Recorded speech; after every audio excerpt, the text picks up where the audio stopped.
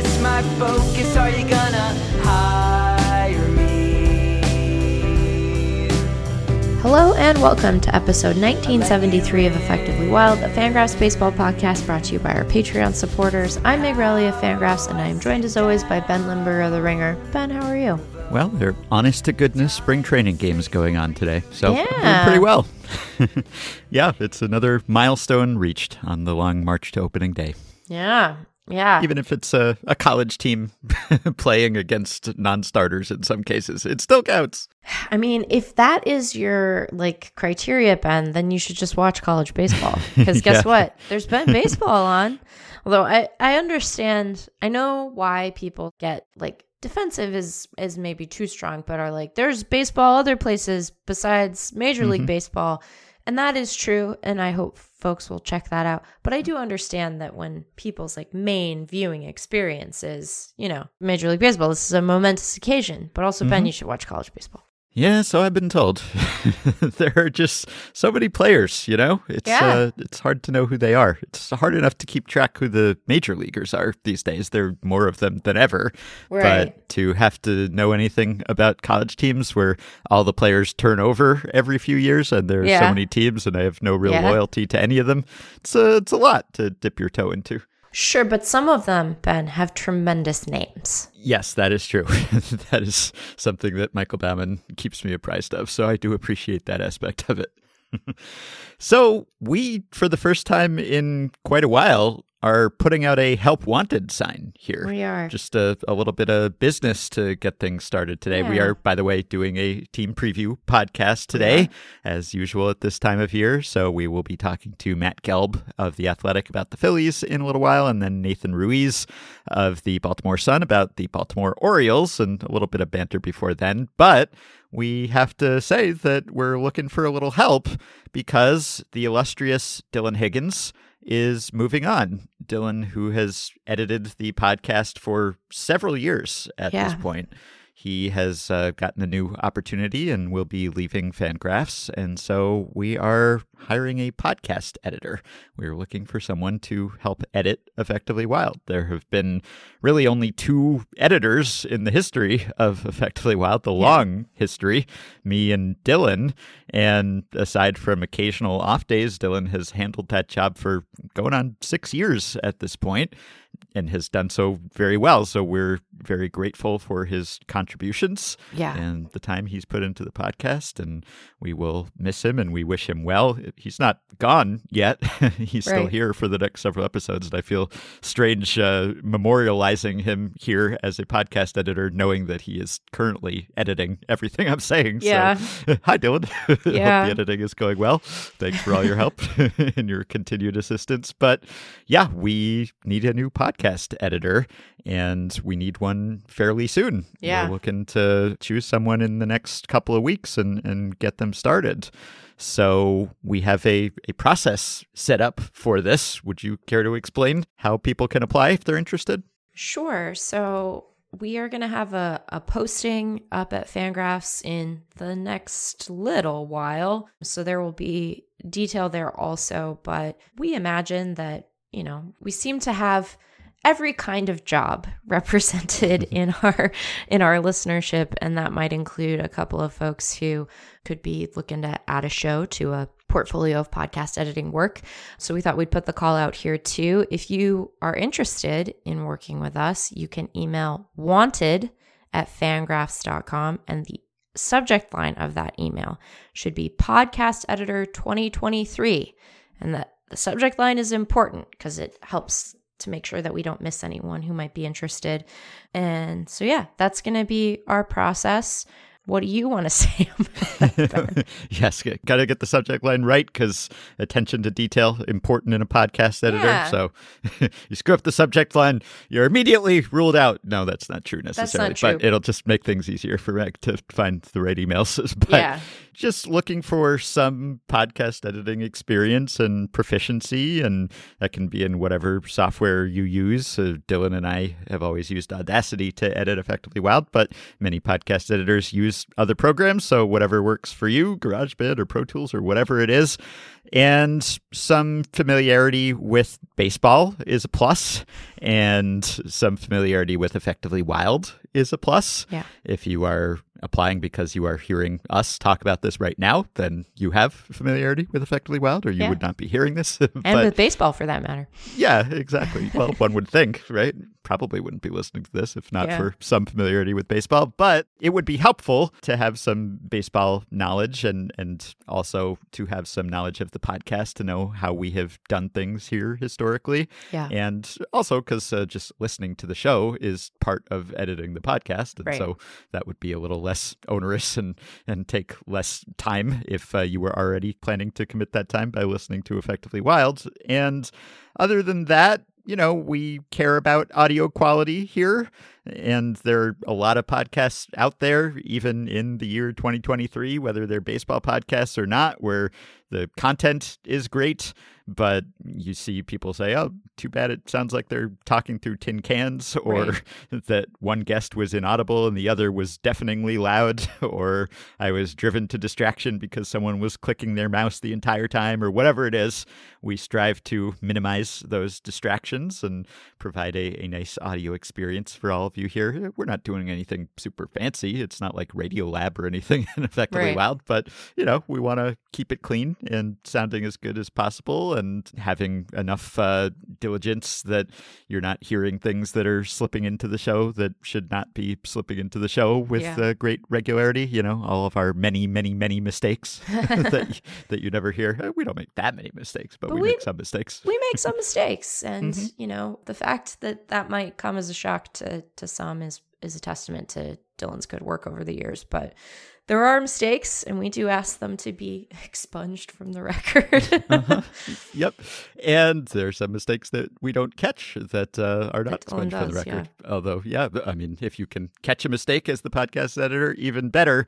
So some flexibility is also a plus. Yeah. Because we maintain a pretty prolific podcasting schedule over here, and it's not always regular in the sense that it's not always the same exact days and times. The same number of episodes every week, but you know, we're responsive to news and we have other things going on, and so the exact recording times can shift from week to week, although we try to provide some predictability there. Yes. So I think that's probably all that we have to say. Yeah. Occasionally we've gotten people reaching out asking for production help, and we never really needed any, but we do now. Yeah. So don't delay, because we're hoping to find someone in the next couple of weeks. So again, wanted@fangraphs.com, which is for applicants. It's not like for fugitives from the law or anything. It's wanted@fangraphs.com, subject line podcast editor 2023. And if you have a resume, great, please attach it. You don't have to come up with a complete cover letter or anything like that. But if you want to summarize something in the email about your podcast editing experience or your familiarity with baseball or Effectively Wild, which probably isn't on your resume, I would imagine, unless you just want to show potential employers your fine taste in podcasts, but that would be great. Yeah. And we'll, you know, I'm proposing this to you live on mic, Ben, and Dylan will be hearing it live on, headphones. But we'll also have to have Dylan on before he goes as a send-off, because we will miss him very much. And like you said, like, I think that the consistency of the audio quality of the show is, like, hopefully not an unsung hero, but if it is unsung, like, we will sing it now, like, has made a really big difference in the way that people find the show and stick with it. So, you know, we appreciate his good work and hope to, you know, continue to know Dylan, the person, even as we have to move on with a different editor. So indeed. All right. And we look forward to hearing from all of you and talking to and meeting some of you. It's a job that requires close communication and contact and collaboration with us, whether that's a positive or a negative. So if that's something you're interested in, apply, and we will talk to some of you soon. Okay, so some banter. First, I have an update in my ongoing campaign to amend dictionary.com to more accurately reflect facts about Wow. the extra innings runner that we refer to as the zombie runner. So those of us who have not been with us may not know that last October, Dictionary.com with some fanfare trumpeted the additions of new words to the dictionary, as it does every year at least. And one of those new words, or I guess it's two words, it's a term, it's a phrase, was ghost runner, which dismayed me, partly because the definition was incorrect or incomplete. The definition originally of ghost runner at dictionary.com just said, a runner who is automatically placed on second base at the beginning of each half of an extra inning before any pitch is thrown. And in the origin section, it said first used in 2020 per an amendment to the rules of play. So I considered this incorrect on multiple levels. As we've discussed, there was an earlier meaning and a different meaning of Ghost Runner, right? Yes. And it's not from 2020. That's just when what some people refer to as the Ghost Runner began to be used at the major league level. So I wrote in to dictionary.com and I provided some documentation and suggested that this should be amended. And in late November, in fact, it was. And I was very pleased to see that feedback incorporated. And so now if you go to Ghost Runner at dictionary.com, it just links you to two other pages. One, the imaginary runner, which is the original meaning of Ghost Runner, and the reason why we don't want Ghost Runner to refer to the zombie runner, who is a corporeal being, a living, breathing person you can see on the bases, who is reanimated after making an out in the previous inning. And it also links to automatic runner, which is the technical term for the extra innings runner. They're now just, the terms for this thing have proliferated. And like actual zombies. Yeah, I guess that is true. And, you know, on Hang Up and Listen, a podcast we enjoy at Slate and sometimes appear on this week, Josh Levine debuted a new one, or I guess he thought it was a new one, although he noted that after he thought of it, he found that others had suggested it, which was unearned runner, which is fine. Like, it's not bad. It's pretty appropriate, right? It's an unearned run when that runner scores. I have no problem with unearned runner. And again, I consider anything other than Ghost Runner to be kind of a fellow traveler of Zombie Runner. But I wrote to Josh and I said, you know, at this point, I think we have to consolidate the anti-Ghost Runner forces.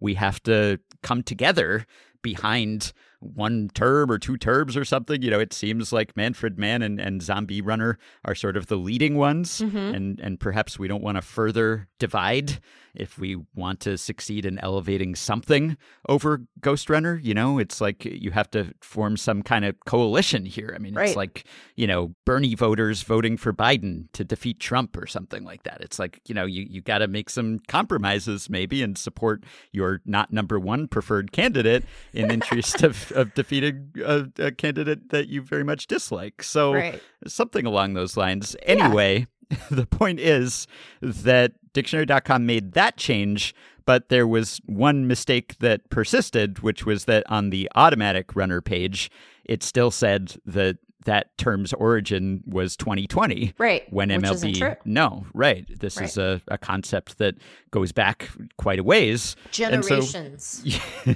yeah, probably at this point. And so I wrote in again, trying not to be too much of a pest, but I wrote it again and just said, yeah, you know, I think 2020 wasn't technically the origin, and this didn't originate in MLB. And the woman I was corresponding with, who appears to since have left her job there. Oh my gosh, Ben. Which I'm sure is just a coincidence.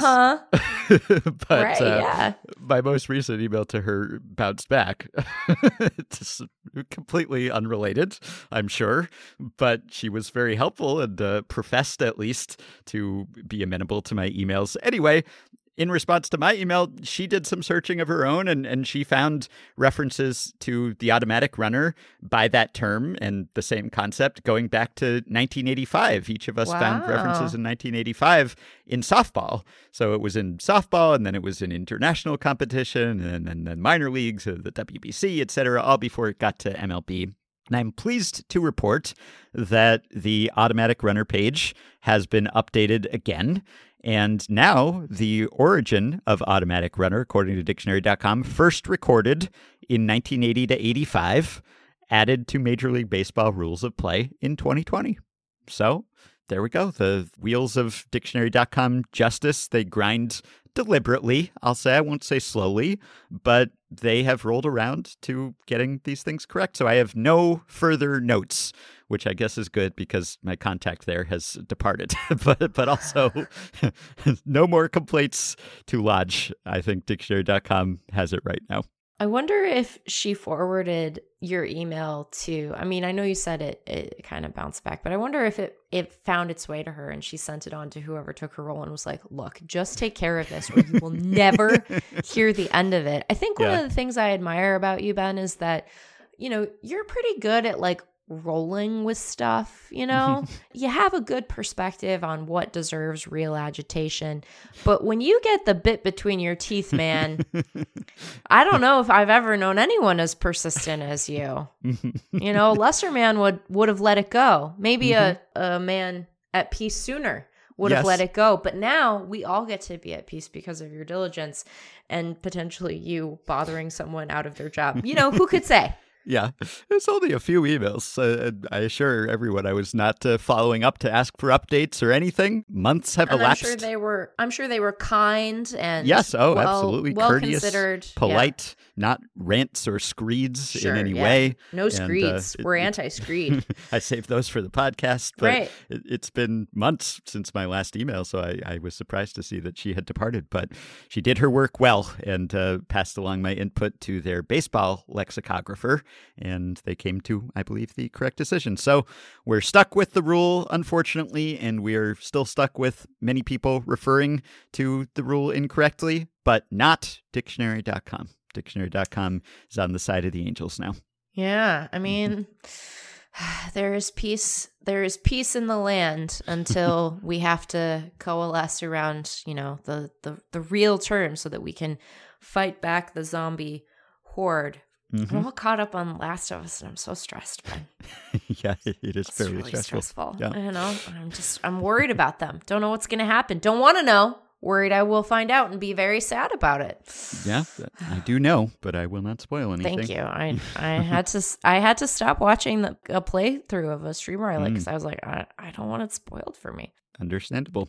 So in other ongoing negotiations, Jason Stark reported at The Athletic that MLB is back on the sticky stuff enforcement grind here, which is not a surprise, really, because as others and as we have noted, the spin rate has ticked up almost all the way again. So there was an immediate plummet after enforcement started, after they really started cracking down on foreign substances. And then slowly but surely, the spin rates started creeping up again. Yeah. And unless pitchers had devised some new legal means of enhancing their spin rates, which I suppose is possible in some limited degree in some places and with some players, but on this sort of sweeping league-wide level, it seemed unlikely. And it seems that MLB has come to the same conclusion. And now for the third straight season, MLB is trying to do something about it in a slightly different way.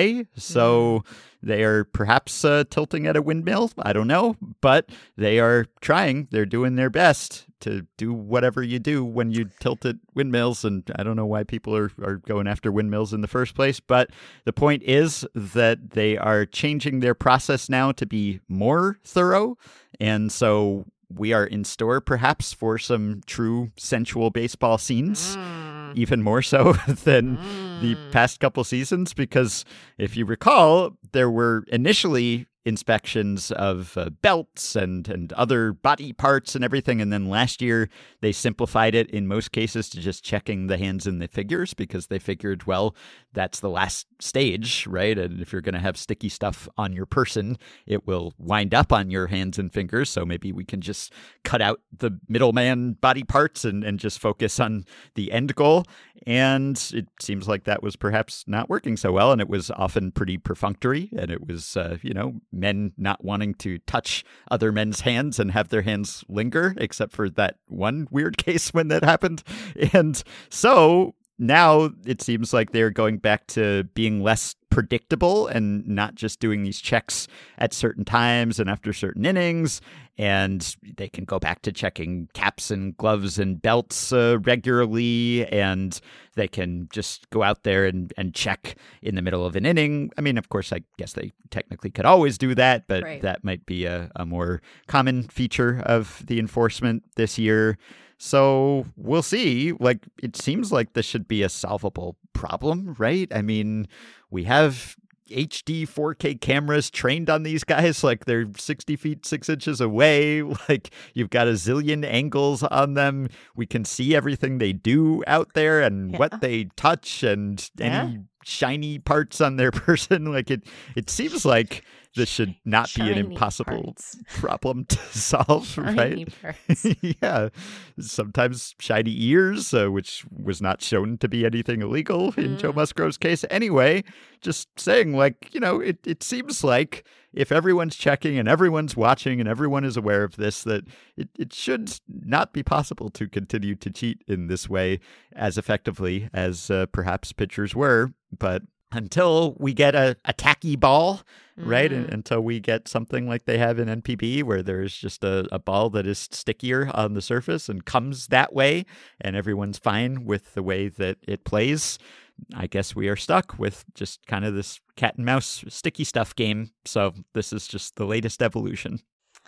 I just, now I'm revisiting my mental image of getting up in James Karinchak's hair. Just like they really got up in there. And I thought, we'll never see anything more intimate than that. And then the postseason rolled around and I was like, oh my, I don't know if this is like okay for broadcast TV. We might need to put this on service, special service.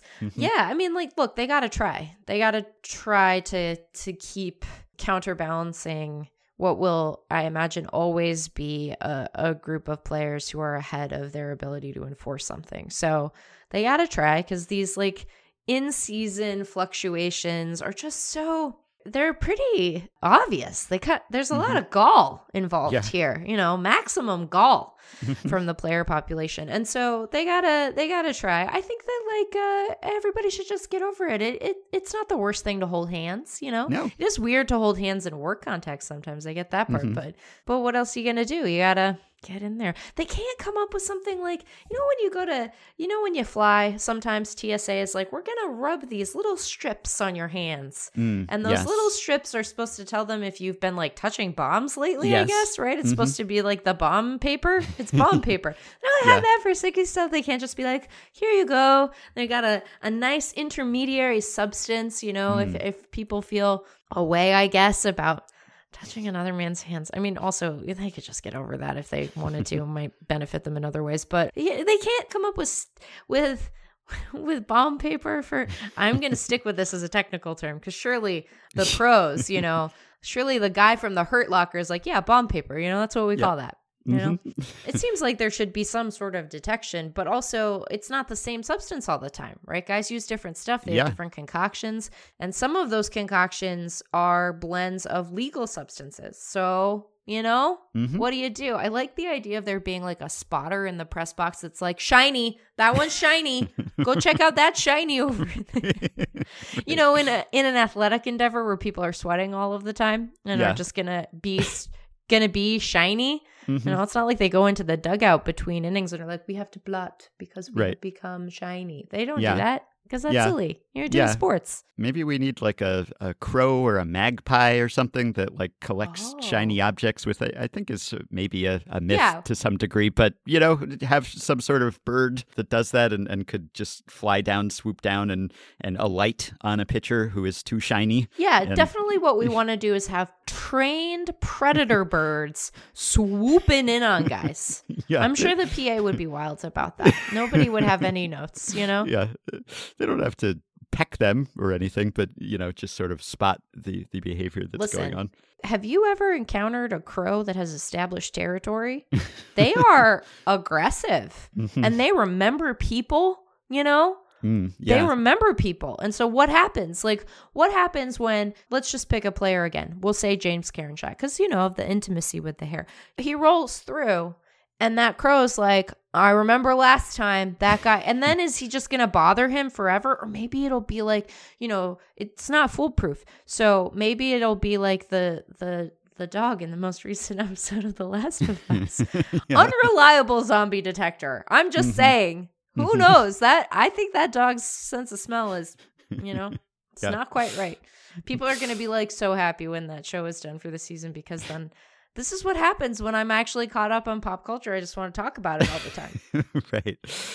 Another update on episode 1904, I think it was, we speculated about whether Scorebugs this season would display the pitch clock countdown. Oh, yeah. And we've gotten some clarity on that, not only with games of a kind beginning, but also just some news that there was a piece in the Chicago Sun-Times about this. And both ESPN and the NBC Sports RSNs are planning on including the pitch clock in some capacity on their MLB Scorebugs this season. So they're still testing designs in spring training, but NBC is trying a couple of designs, one with the clock inside the Scorebug and the other in a circle to the left of the graphic. And it's not going to be flashy, they say. They don't want to be demanding your attention like a shiny object with a bird of some sort, potentially. Right. But it's there if you want it, and it's not taking up a ton of space.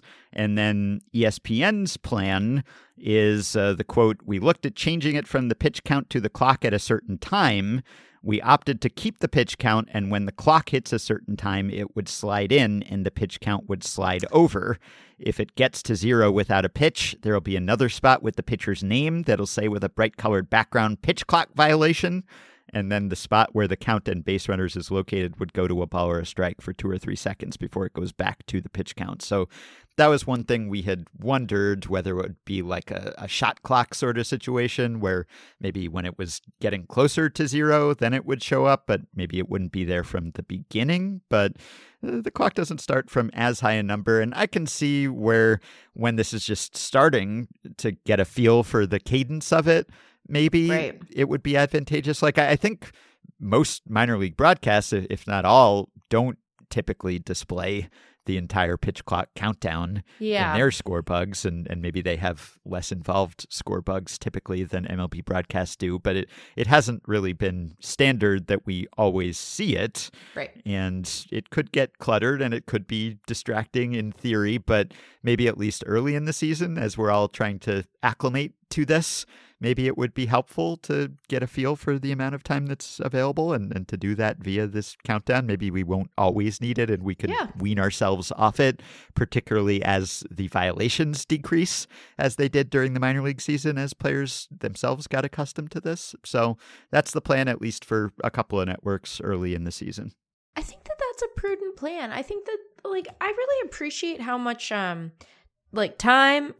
and effort the league has put into trying to make people familiar with the new rules before the season starts. There's been a real full court press about this. It's on MLB Network. They're posting stories on MLB.com. I'm sure, as we've discussed, every spring training broadcast is going to run through them. And I think that the network's taking a similar approach, that it's like, okay, you need to kind of get accustomed to the rhythm of this, because it will be a change, particularly for people who don't watch much minor league ball. I think that seems prudent. And then at a certain point, we'll be like, oh yeah, that thing over there. So I think it's good. Yep.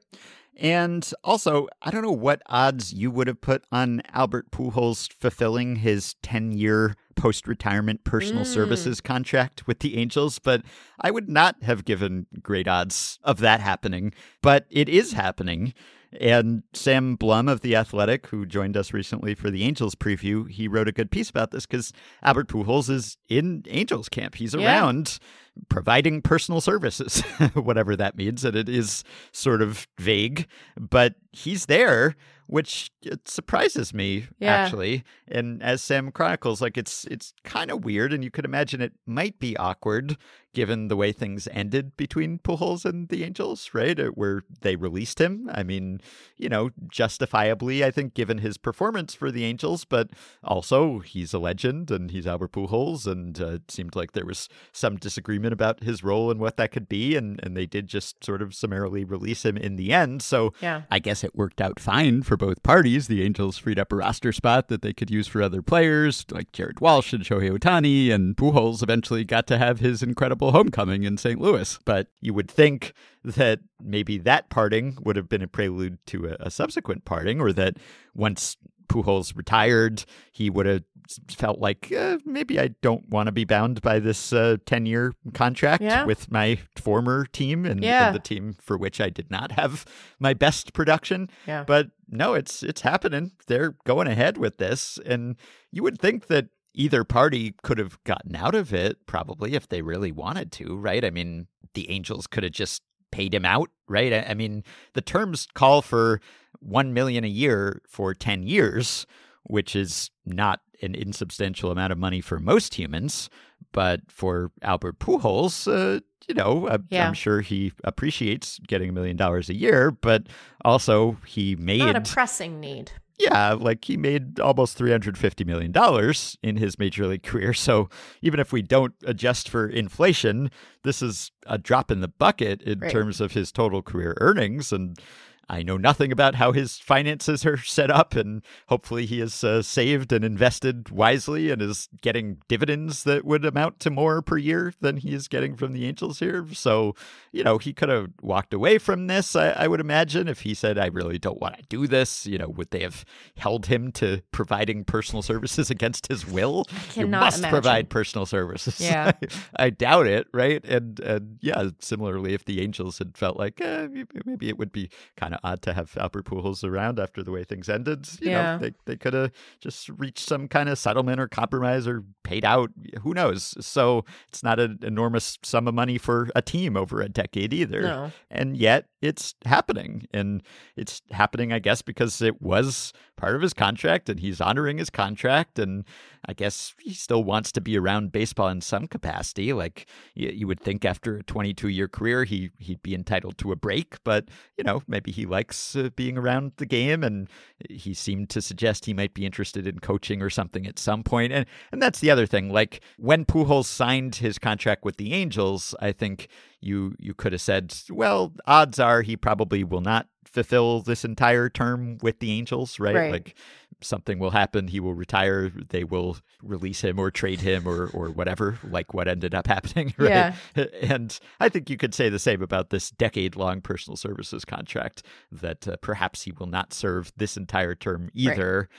But it's odd because you'd think that if Pujols were going to be in sort of a ceremonial veteran, just being around the team and doing community outreach or whatever it is, it's not clear exactly what he'll be doing, that he would be doing that for the St. Louis Cardinals, right? Because he had his best years for that organization. He had his storybook ending with the Cardinals. And so you'd think that would make more sense logically, but who knows? That might happen at some point, or maybe he will want to shift into a different role in baseball that will preclude him providing these personal services, and then that will come to an end. But so far, it's happening, so I'm surprised to see that.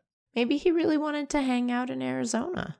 Yeah, I mean, I guess there are a lot of ways he could have done that don't involve this, but the Angels, it seems like the players are happy to have him around. I mean, who's better to provide guidance to younger players and talk about their experience than Albert Pujols, right? Why not provide hitting tips, lifestyle tips, whatever it is? It doesn't seem like it could hurt to have Albert Pujols hanging around your team and imparting wisdom. So why not? I guess. Anyway. That is happening. It's just, if you had asked me a year ago or a few months ago whether he would actually do that, whether they would both go ahead with that, I would have said, probably not. Probably not. But yeah, it's happening. Well, I hope he has a good time.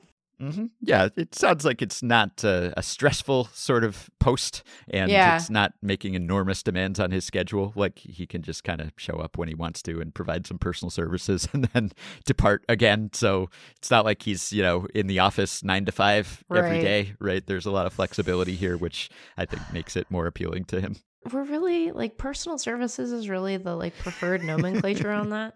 I prefer it, so I will continue to say it's personal services. It sounds like a euphemism of some sort for... I know, I was going to say, it sounds kind of low-key horny, I'm not going to lie. Yeah, no, it does. Yeah. Well, his duties have not all been delineated, so we will see. Anyway, lastly, there was a thread this week from Rays reliever Ryan Thompson, who was probably best known to me prior to this thread for being one of the Pride Night objectors on the Rays. There are a handful of players who refuse to go along with wearing Pride Night logos on their uniforms, etc. But he is out with a new bit of news here that maybe makes him look a little more sympathetic, which is that he has put out a thread about his arbitration process with the Rays, which he lost, and it was over, in the grand scheme of things, a pretty dinky amount of money. I think it was just $200,000 separated his figure and the Rays, and the Rays prevailed, as teams have with great regularity recently. I think players went 6-13 or something like that in arbitration hearings this year, and they had a losing record last year too. So it seems like teams have really gotten the upper hand in this process lately, and this has gotten acrimonious at times, as we discussed in our Brewers preview, and Corbin Burns and the comments he had after losing his arbitration hearing.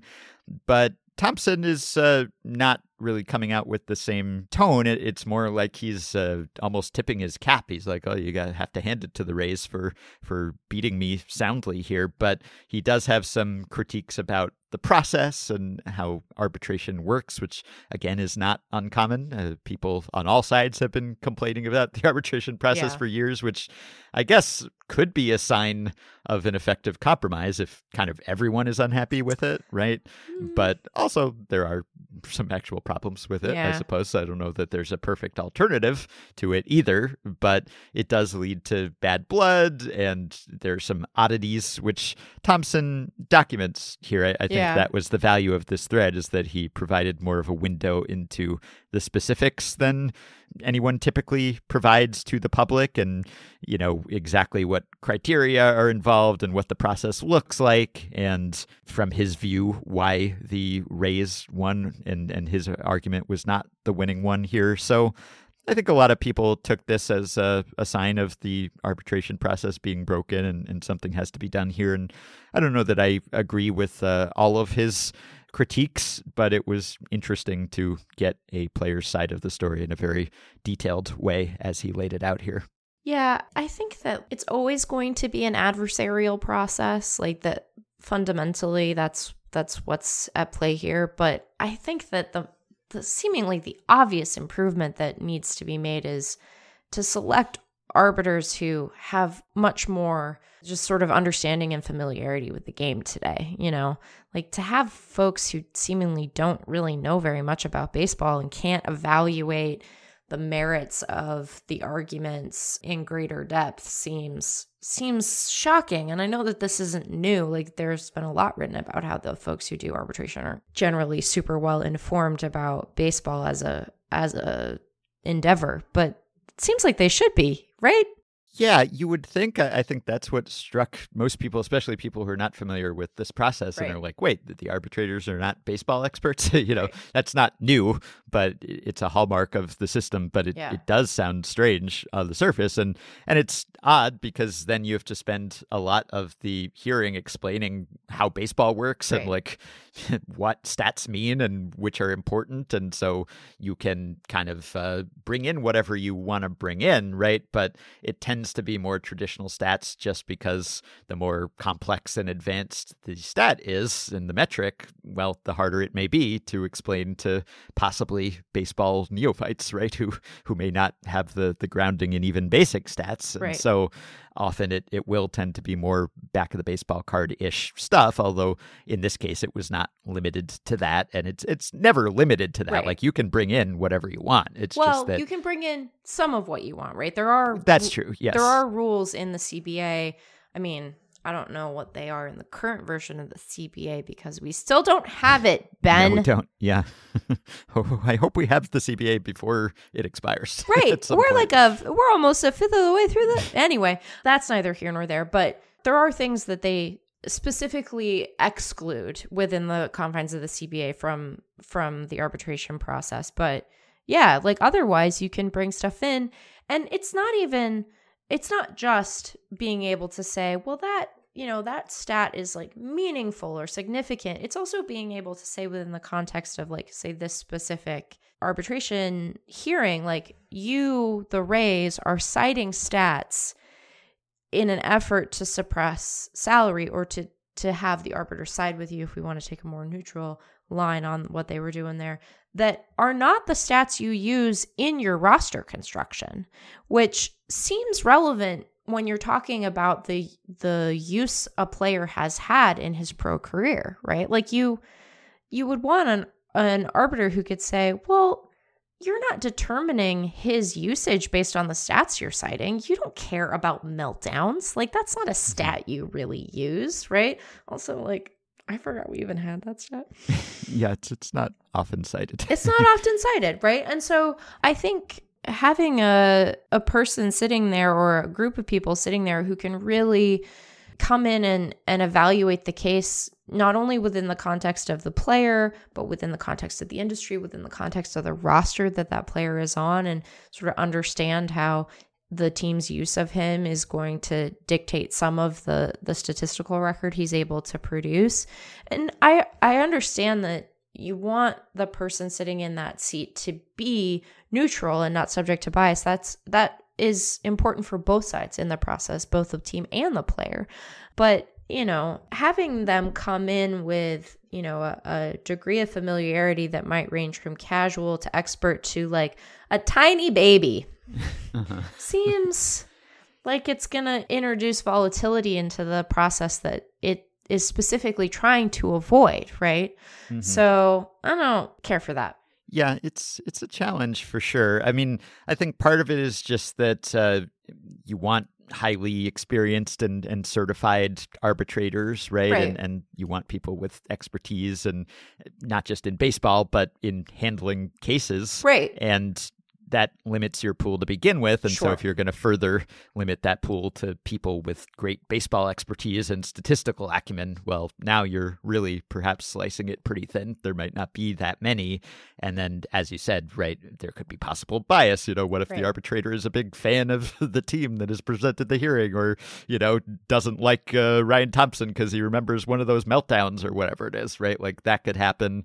Or, I think these arbitrators, they're appointed kind of as part of a mutual process, right, with the league and the Players Association, and arbitrators get dismissed, right? If one side doesn't like how they're ruling, they can just dismiss them. And I think the league has been more aggressive about dismissing arbitrators. And so then you're going through perhaps an even more limited pool quickly, because, if it turns out that one of these big baseball expert arbitrators tends to side more with players or with management, and then the side that is getting the lower hand, not the upper hand, dismisses them, well, then you're going through your already limited pool of potential arbitrators. So I think those are all issues, but it is also something of an issue perhaps to have people who are just far from subject matter experts, but are perhaps in some cases completely ignorant of the matters being discussed. So like a little baby. Yes.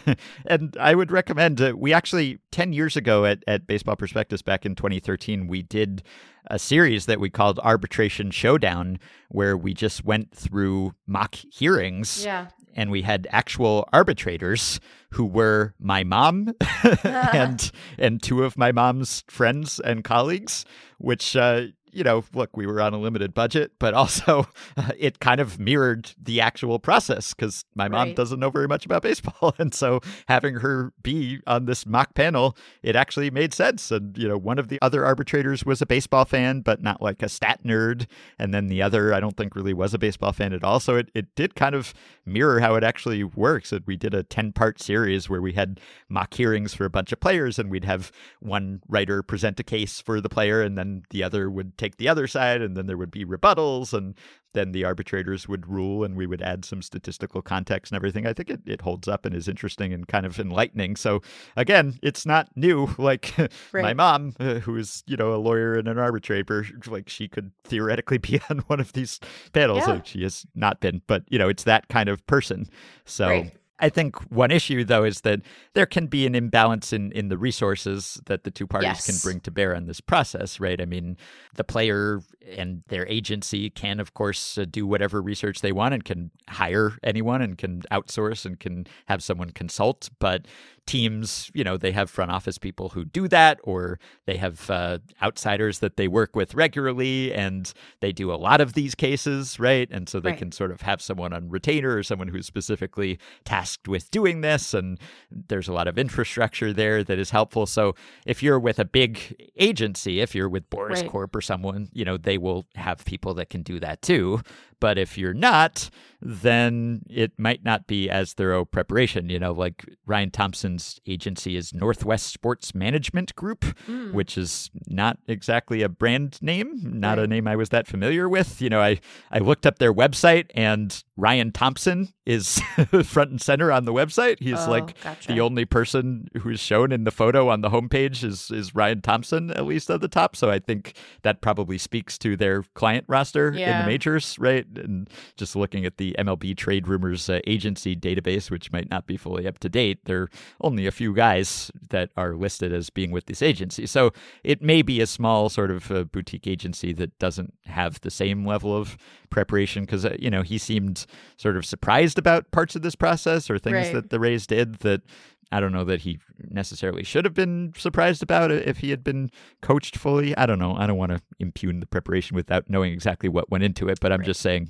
he didn't necessarily have the same muscle and firepower that teams do and that some players do. And because teams have that, and because many more of them have gone to file and trial lately, they seem to be winning more of these cases, which is kind of what the league wants, because owners want to replace this process with some sort of algorithmically driven, just automated process where based on service time or stats or whatever, money is just divvied up. And you have to figure if owners are proposing that, they think that will be advantageous to them. So as flawed as the arbitration process is, it may not necessarily work out better for players. And, there's always going to be some acrimony in this process because it is inherently somewhat adversarial. I mean, teams want to pay you less and players want to be paid more. So you're going to be butting heads somewhere, even if it's a little more civil or less disquieting than sitting in a room as your employer presents all the ways why you're not worth as much money as you think you are. Well, and the teams get a lot of guidance from LRD too, right? Like they're getting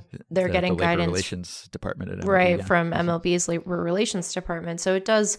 I think it would be very easy to feel like you are on the wrong end of the resource equation there, even if you're at a larger agency, right? So it seems not great. And I think that the goal of the system should be to fairly assess the contribution of players and then pay them in accordance with that. And that doesn't mean that every player is going to win in an arbitration hearing. Like there are going to be guys who ask for more than like comps would suggest. But I also think that, when you have guys at this stage of their career, like I know that the math isn't going to work out every time, but in the overwhelming majority of these cases, you're probably being paid less than your production anyway, right? So just give them their money, I think. The thing is, I think they should just give them their money. That's just like a personal opinion of mine, is that like just give them their money, especially when some of the amounts that teams go to trial over. It's just like, paltry. Yeah, come on, guys. Like what is some more peanuts? You'll be fine. Yes, right. As we've noted, it's not always about just that specific case because there's precedent that Right. is part of it. And so Right. you're sort of holding the line for the league as a whole in a sense. But it's funny that there's so much emphasis put on that because they are simultaneously like really preoccupied with precedent while also actively removing guys from the potential precedent pool, right? Mm-hmm. Like all of these extensions that get signed before a guy has hit free agency, it's not like that extension money gets used as a precedent in arbitration, right? You're pulling that guy's salary out of the pool, right? Like that's my understanding. So it's like they're really worried about precedent while simultaneously trying to push down precedent. It's like, you got to pick a lane though. All right. Well, let's pick a lane that is previewing a team, and we will take a quick break, and we will be back with Matt Gelb of The Athletic to talk about the Philadelphia Phillies, followed by Nathan Ruiz of the Baltimore Sun to discuss the Orioles. And the latest updated projections for those two teams from the Fangraphs depth charts, a combination of the Zips and Steamer projection systems. The Phillies slated for 86.3 wins and a third-place finish in the NL East. The Orioles ticketed for 75.7 wins, which would be good for a projected fifth-place finish in the AL East. Back in a flash.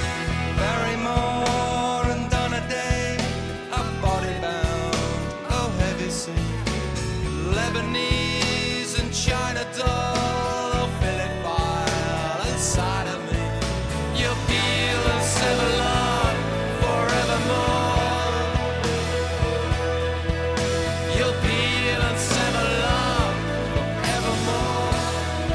All right, we are back, and we are joined now by Matt Gelb, who is a senior writer for The Athletics, covering the Philadelphia Phillies. Literally, he is coming to us from the press box at Phillies camp. Hello, Matt. How are you? I hope that we're going to spend the next however many minutes just talking about Noah Song and the arcane Rule 5 and military list rules that are going to dominate the headlines all spring. That will definitely come up at some point in this segment. But I guess I'll start here with more of a bigger picture question, because last year's Phillies, as we all recall, caught fire in the playoffs, won the pennant, took the big bad Astros to a 6th World Series game. So in a sense, they would have to win the World Series to top last year's results. But they were also an 87-win team that squeaked into the playoffs by winning a wild card that didn't exist the year before. So how did they view their task this offseason? Did they look at themselves as a pennant-winning team that, hey, we're just obviously going to get back there? Or did they see that they were a team that barely got there in the first place? I think they saw themselves as a team that was legitimately a playoff contender. And I understand why. They looked at the season as having two different parts. It wasn't even two different halves. It was like two different, a third of the season and another 2/3 of the season. And you think about it, I mean, on opening day, they had Didi Gregorius playing shortstop for them. Matt Vierling / Odubel Herrera was in center field. You had Jeurys Familia pitching the 8th inning. You had Corey Knebel as the closer. You had Brad Hand as a high leverage guy. I mean, they had a very different team at the beginning of the season last year than the one that they finished with, the one that got them into the playoffs and then through the playoffs to the World Series. So I think they looked at it, and also a managerial change, of course, which was a big point in the season. But they looked at it as a team that went 65-46 under Rob Thompson and then just streaked through the playoffs. And they're like, this is a team that can contend. We have a roster that is, most of it is star players in their prime. We have a couple good young complementary players around them. Let's go out and spend some more money and put this thing over the top. And of course, they go out and sign Trey Turner for $300 million. And that should give you an idea of, how they view this roster moving forward. Yeah, I think that when we were at this point last year and we were assessing the Phillies, I jokingly said that I had no notes about their decision to construct a team seemingly entirely out of designated hitters. Notes emerged, and you could see some of that course correction unfold during the season when they traded for Marsh, and then obviously bringing Turner in. So, sort of a related question from just a fielding and defense perspective, how do they view themselves now, and what kind of lessons did they take from what might have been a little bit of a wonky roster construction last year? I think the way they look at themselves now is they are way, way stronger up the middle defensively by a lot. and they are still really concerning on the corners, both in the infield and the outfield. I don't think it's any secret. I mean, I think just up the middle, look at it. I mean, you have arguably the best catcher in the sport behind home plate. And really, I think what's going to come into play more is his arm this year. I feel like catchers' arms are going to become something of a focus again, with the possibility of more base stealing and also fewer ability to hold runners on, etc. And then when you move Bryson Stott over to second base and add Trey Turner at shortstop, and I know Turner doesn't always grade as an elite shortstop, but the combination of those two is probably one of the better defensive double play tandems they've had in a long time. Stott is way better suited to be at second base and shortstop, where I think he was probably more average. Second base, I think he can be a plus defender there. And then Marsh in center is it's a big upgrade from what they had. Vierling was probably miscast as a center fielder, more of a corner guy. And then Herrera, you just never knew what you were going to get from Odubel Herrera in center field. They had Mickey Moniak running around there a lot at times last year, and it was just okay. Marsh is good out there. So they're way better up the middle. The corners are the corners. I mean, it's not good. And I think they're just going to plow through it. I mean, they hope that at some point Bryce Harper's playing right field again. And Bryce is not always a plus defender in right field, but he would be obviously an upgrade over Nick Castellanos. But hey, let's just remember all the great catches that Nick Castellanos made in the playoffs, right? There are a lot of big free agents available this offseason and a lot of shortstops specifically. So why was Trey Turner the guy that the Phillies targeted? For one, I mean, I think it's about the fit, both on and off the field. And the fit on the field is that he gives them something atop the lineup that they really haven't had in a long time. I mean, even when Jimmy Rollins was batting atop the order for the Phillies, he wasn't a high on base guy in most seasons atop the lineup. Turner gives you speed and on base skill at the very top of the lineup, and that is something that this team has really needed. I mean, you look at Kyle Schwarber was their leadoff hitter for most of last season, and while it's a role that he likes, he is obviously not your prototypical leadoff hitter, and they probably sacrificed a bit. He probably would have had more plate appearances with runners on base if he batted just a little lower in the lineup, and those home runs might have counted for a little more. But Turner on the field just gives them a dynamic presence atop the lineup, and I think that was, if you're looking at their offense from last year, if it's where can we make the biggest upgrade, that was probably it, atop the lineup. And it was a perfect fit because shortstop was the one spot on the field where they had an opening because they could move Stott over, and Gene Segura is moving on. He's now with the Marlins, so it made sense totally on the field. And then off the field, it's amazing. Just watching him this spring, it's almost like he's been here for 5 years. I mean, he just fits in personality-wise, and they knew that because Schwarber was his teammate before. He gave them some intel. Kevin Long, the hitting coach here, has worked with Turner, and they're very close, and he gave some insight as to how he would fit in here. He's really fit in, and I can see why he was their top choice. They just felt like he was going to age better out of all the other guys. It was probably a toss-up between Turner and Carlos Correa for their top two choices, but they really thought that Turner was a better fit and was going to age better, so he was the guy. So the Phillies have not been hesitant to spend. They now have the fourth highest projected payroll in baseball. And we talked about John Middleton's recent quote, his celebrated quote about not caring and no one cares whether he makes any money and he just wants to win, right? And he's said some similar things like this in the past. The Phillies have ramped up their spending, and of course they're coming off winning a pennant, and you would expect that there'd be some revenue boost coming from that. But is this Middleton's mindset going back a bit? Is it a response to the team's situation and the fact that they really have had to spend to be competitive because some of their player development efforts didn't work out as well as they had wanted them to?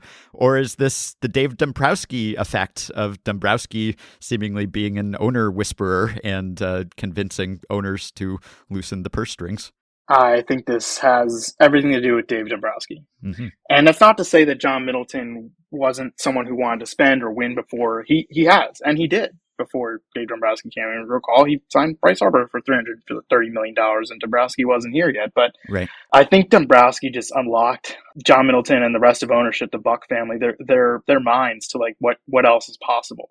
For forever, the Phillies did not exceed the luxury tax, and they were not going to do it unless unless, as Middleton had been quoted in the past as saying, unless it was a move that could win us a world championship.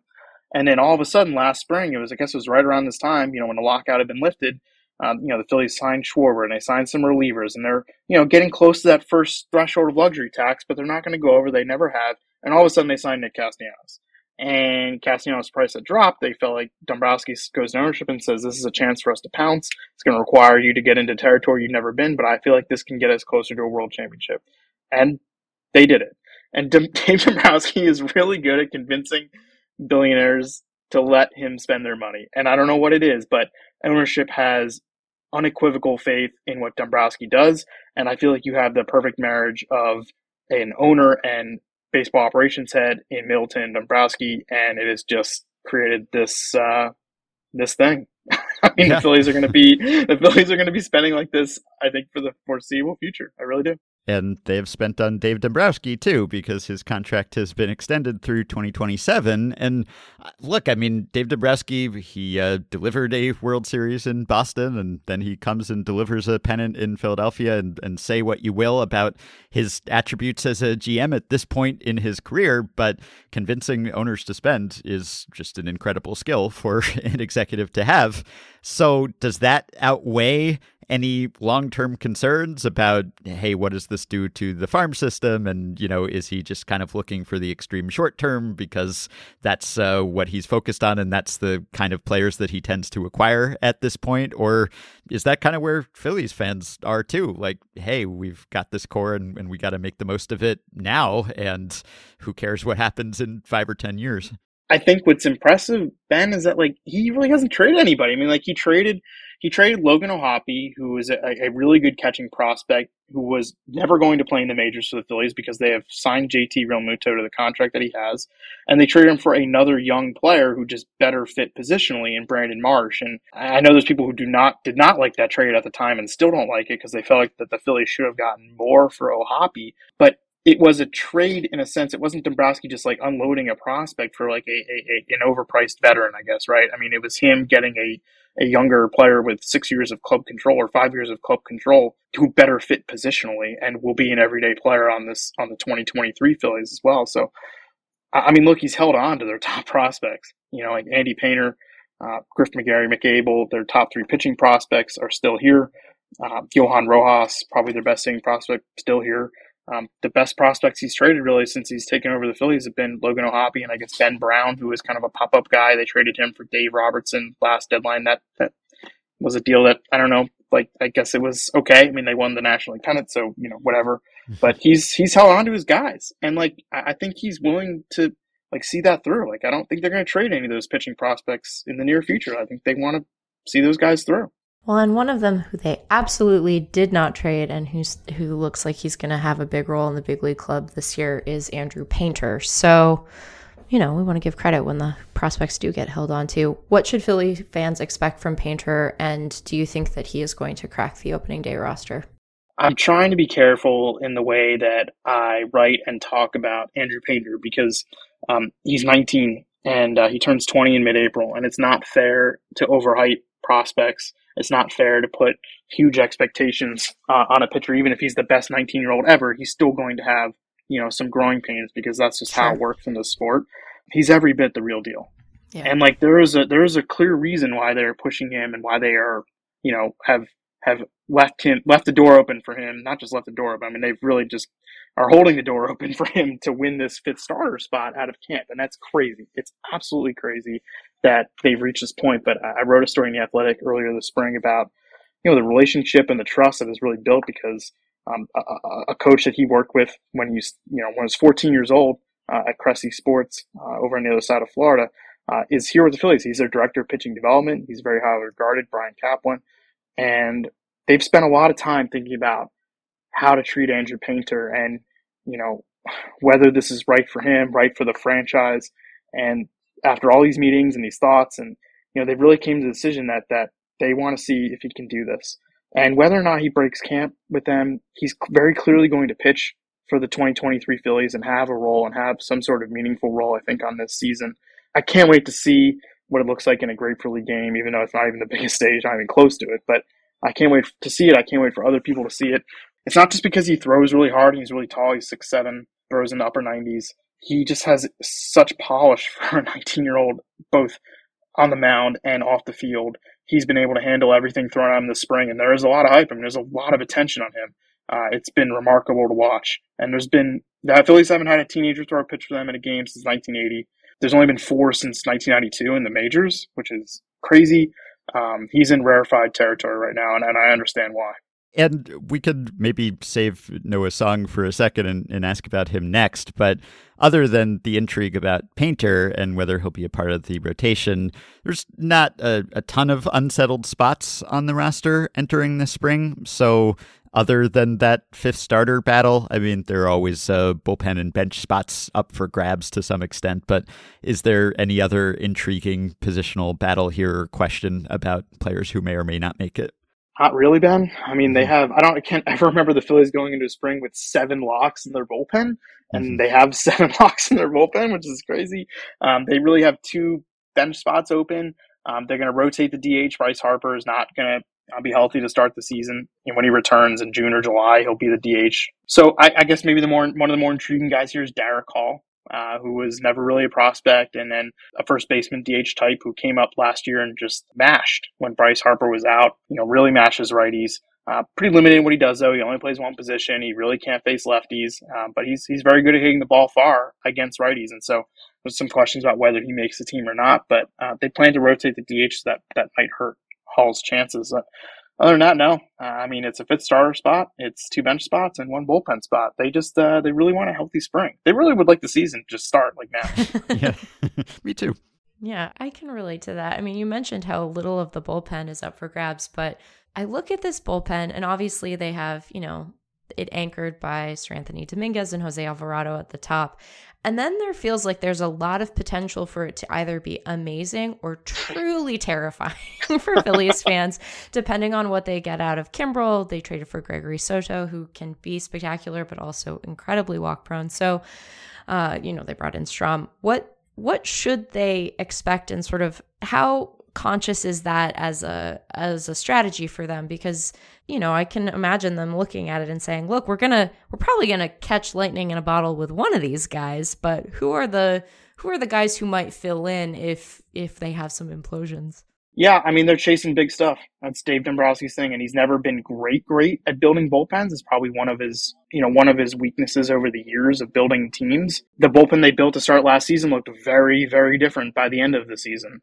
And I'm sure that there will be changes to this bullpen as they go. There's a little less flexibility in this one, although, they spent $22 million total on Knebel, Familia, and Hand. And by the end of the season, only Hand was pitching for them in the playoffs. And even then he was, buried on the bullpen depth chart. So they've shown that they're willing to cut ties if something doesn't work in a higher priced guy.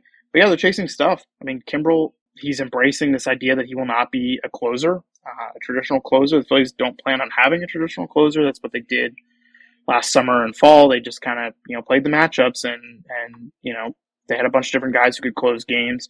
Connor Brogdon's really interesting to me. He had an outstanding postseason. I mean, was untouchable. He's a guy who's got great stuff, but just has never really had great confidence. I think he gained a lot of confidence in the playoffs last year, and he'll be in this bullpen, and he's gonna have some big chances for them. Soto's not even here yet. Actually, he's the only guy who's not here. He has had visa issues, and he's been working out and throwing bullpens at the club's academy in the Dominican Republic, and he's supposed to pitch in WBC. I'm gonna guess that he doesn't, because they're not gonna have time to actually look at him. So.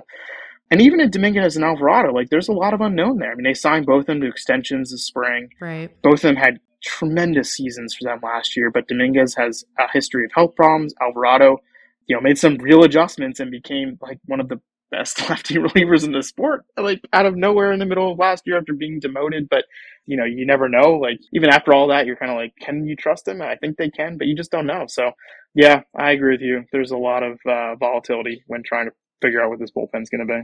So here's the Noah Song question. So for people who don't know the Noah Song backstory, he was drafted by the Red Sox in the 4th round in 2019. He only went that late because there were concerns that he might not be able to pitch because of his naval service obligations, and that is what happened. And so the Red Sox left him unprotected last year, and the Phillies drafted him in the Rule 5 draft in December. They got him for a song, one could say, but he is now available to them because his naval status was changed from active duty to selected reserves.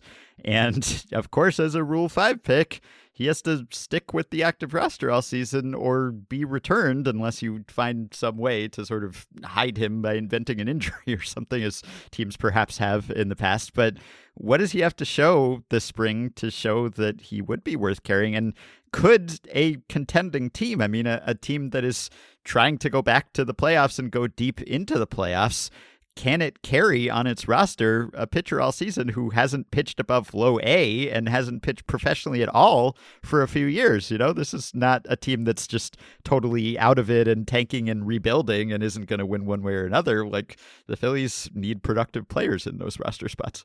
The 2016 Phillies would have found a way to keep Noah Song. But Right. yeah, Ben, I have no idea. And I mean, there's literally no precedent for this in the modern era. Maybe even like the history of baseball. I mean, because certainly guys went and served the country and then came back, but you know, they had played in the majors, or they, you know, didn't miss 3 years, or, you know, had been above rookie ball. I mean, and had more than 5 weeks to make a major league team and didn't have to stay on the roster all year. So I think this is unprecedented. And so I have no idea what's going to happen.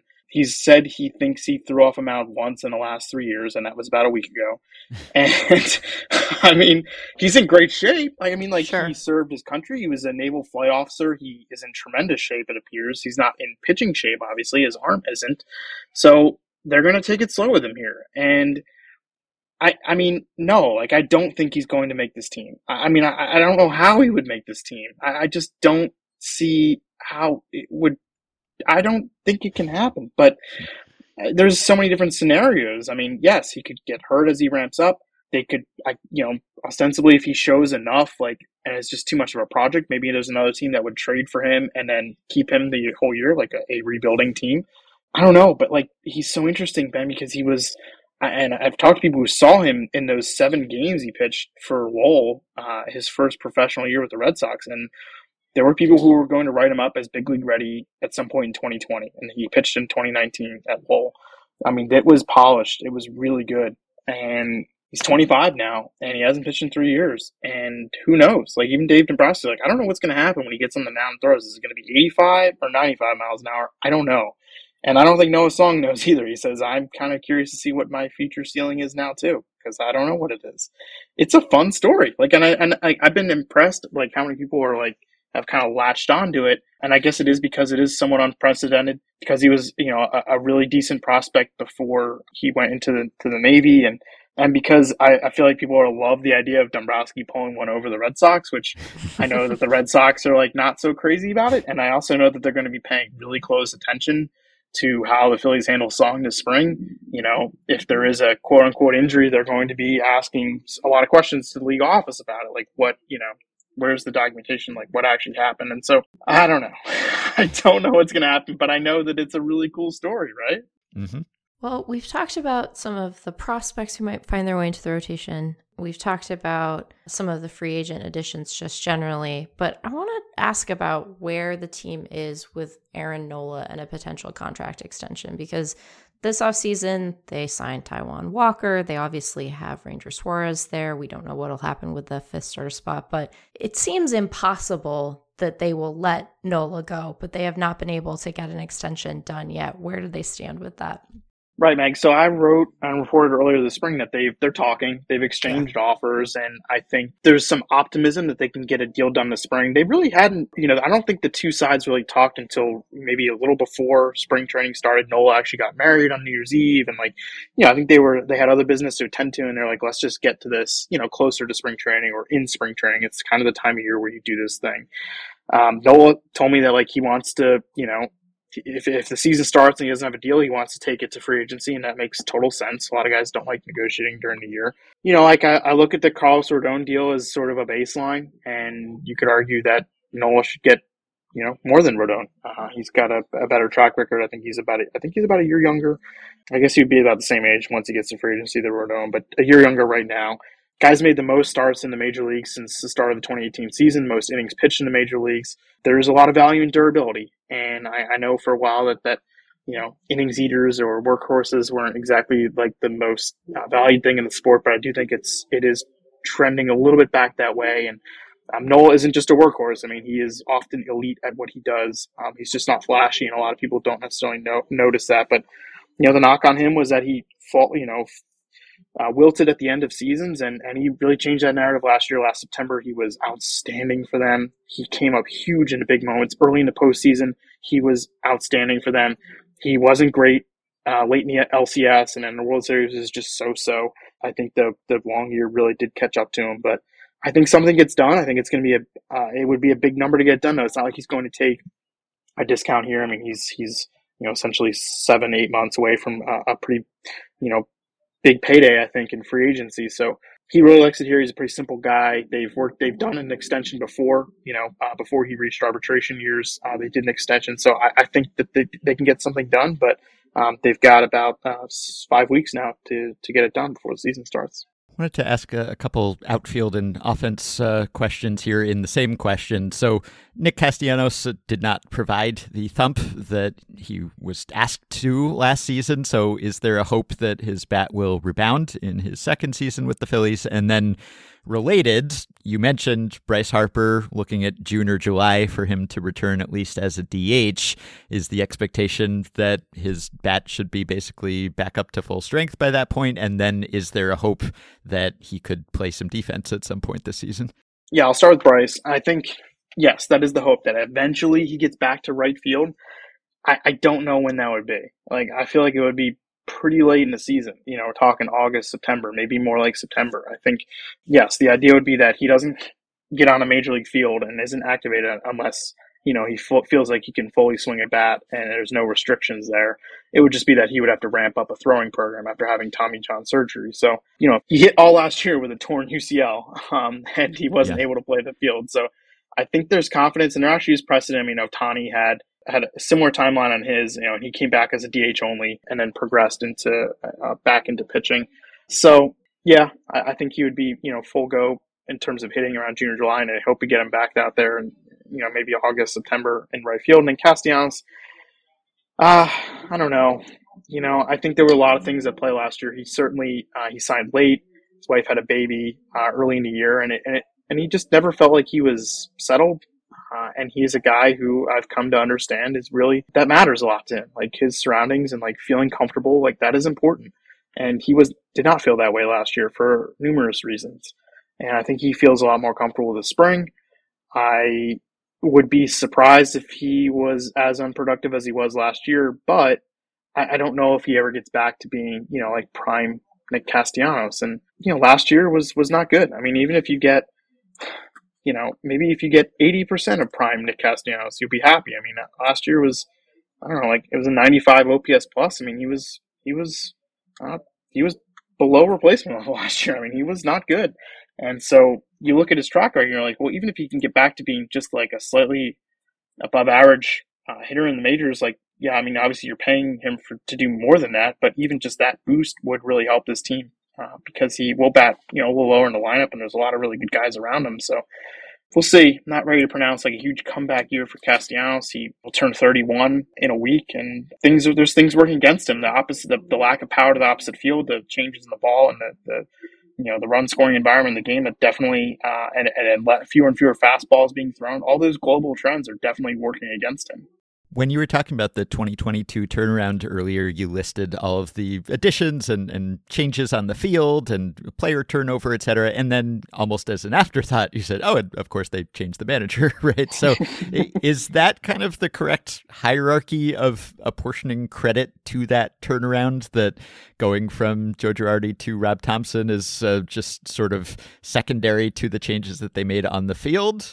Or, I mean, obviously it's impossible to quantify and separate the credit exactly, but I wonder just how big a change that was to the clubhouse, to the way the team was run, more so even than strategically, but just to the vibes, basically. Was Rob Thomson the perfect person for this squad, and did that play a big part in that turnaround? I don't know if it was secondary. I don't want to minimize it because it was pretty important. I think really what it's a weird thing, right? I mean, I think really when this team came together and realized, how good they could be, and also how important the manager was when Bryce Harper broke his thumb in late June. they had already gotten a boost when Thompson took over in early June. They won the first 9 games that Thompson managed, and it was like everyone's like, "Oh wow, like look what the manager did." And, okay, maybe there's a little bit to that, but where they really came together was the 2 months that Bryce missed, and you had numerous people step up. It was different guys. It was some depth guys that, frankly, in the past, Phillies had not gotten contributions from on the roster. Spots 20 to 26 or whatever, something like that. But they really played well without Bryce Harper, and I think it emboldened them and to make them realize that they can do this, and that the manager had a calming effect. He's a different personality than Joe Girardi was, despite Girardi being one of his best friends and having spent the majority of his time in baseball with Girardi. Thompson was a big deal, like he really was, and he's just got this way about him that players gravitate. They trust him. They will run through a wall for him. He's not a big rah-rah guy, but he let these guys relax and be calm. And I think the entire franchise, like there was a cloud lifted when they finally clinched that playoff spot. I mean, it had been a decade, and all these guys heard about, and rightfully so, is all the collapses in September and all the failures and all how long it had been since they'd been in the playoffs, and are they going to collapse again? And for a while in September, it kind of looked like they were going to. Yeah. And had the Brewers not fallen on their face, maybe the Phillies don't even make the playoffs. But once they clinched that playoff spot, with 2 days left in the season, a cloud was lifted, and everyone just, the whole franchise, I mean, like it was like, okay, we did it. Now let's go see what we can do with this opportunity. And now that they've tasted it and people saw what it was like at Citizens Bank Park, and it was unbelievable, the atmosphere, they just want to get back. And it's like an addicting feeling for all of these guys. And Thompson is the right guy for this team right now. And it's crazy because, as I wrote after the season last year, I mean, he had planned for last year to be his final year in baseball. He told people going into the year that this was it, and he was at peace with it. And then he's managing a team in a World Series, and he gets a new contract, and here we are. So if we took their offseason in a vacuum, you might think, wow, this team is definitely primed to win their division, cruise into the postseason, but they happen to play in one of the hardest divisions in baseball. So I'm curious what your sense is of sort of where they view themselves within the hierarchy of the East, and kind of how aggressive you imagine they might be over the course of the season to supplement if they need to, if they fall behind the Mets and the Braves. I would say they think that they're closer than most of the projection systems have it. I don't know if you're going to find anyone who's going to be like, yeah, we're the best team. I mean, okay, I don't know if players are going to say it. Like, I don't know if you, right? Yeah, right. Yeah. I don't know if you're going to find anyone who would say, yeah, we're definitely the best team in this division. I mean, it's a good division. I mean, I think, they won 87 games, and I think some people in the front office and in the clubhouse have taken exception to that, saying, well, the team that finished the season and went in the playoffs was not an 87-win team. It was better than that. And I'll buy that. There were real changes that we can point to. But to get, the winner of the division last year had more than 100 wins. And to, have a 13 to 14 win jump from season to season, that would require a lot, especially when we're up in the higher echelon here. We're already talking about high 80s win teams. So, yeah, it's going to be really interesting how this division unfolds. I think it's totally reasonable to have them as third right now. I do. I mean, I think the other two teams have better rosters. I also think this is on paper like probably one of the best rosters the Phillies have ever had.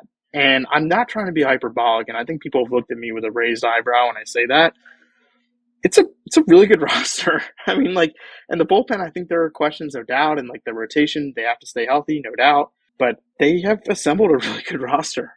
I almost feel like Turner, because he signed so early and, he saw the numbers and like, okay. Like, I don't know, it's almost being undersold. I mean, Trey Turner is really good. He's like one of the probably 10 best players in baseball, and you're just throwing him into the top of this lineup, and he's like the perfect fit on and off the field. And Andy Painter, like, might be, one of the best, if not the best prospects in baseball. Like, he might break camp with the Phillies. And again, he's not going to be a superstar right away, but they think he's pretty good. And there's other people who think he's pretty good too. So I think they look at it and they say that we're closer to the Braves and Mets probably than most of the projection systems have us and most of the public perception has us. But I think they're also well aware that this is a tough division, and finishing third, may not be what they want, but it also may not be, it's not like anything to scoff at, because finishing third in this division, very well may get you in the playoffs again. And I think the balanced schedule helps to get 3 teams from the East again back into the postseason, as there was last year. Now would they prefer to not have to play that 3-game series, especially on the road, the wild card series again? Yeah, probably. I mean, do you guys remember the first game in St. Louis, the playoff game? Yes. I mean, if it's not for that crazy ninth inning, like, the Phillies probably don't leave St. Louis. Like, they probably are eliminated there. And, like, the Cardinals' aura lives on. And I don't know. I mean, man, I still can't believe that happened. I still can't believe the entire playoffs happened. And it's amazing. It really is. So we end all these segments by asking our guests to basically define a successful season and lay out what the goal should be for the team. And that could be measured by the ultimate result or any individual player's progress or progress in the farm system, whatever criteria the team should be looking at or fans should be thinking about to evaluate how the season goes. Obviously, if you're coming off a pennant-winning season, then a success is winning the World Series, right? As it is for anyone, I suppose. But only one team can actually win a World Series. So that would be a harsh criterion to use to decide whether this was a successful season for the Phillies or not. So, I think after that surprising success, they didn't rest on their laurels. They go get Turner, they get Taijuan Walker, they get Kimbrel, they get Soto, and on. And they're kind of loaded for bear at this point. So what would be a successful 2023 season for the Phillies? I can't wait to get crushed by the front office when some people hear this, because I know they will listen. Oh, man. I don't know, winning the pennant again? I don't know. I mean, it's just like...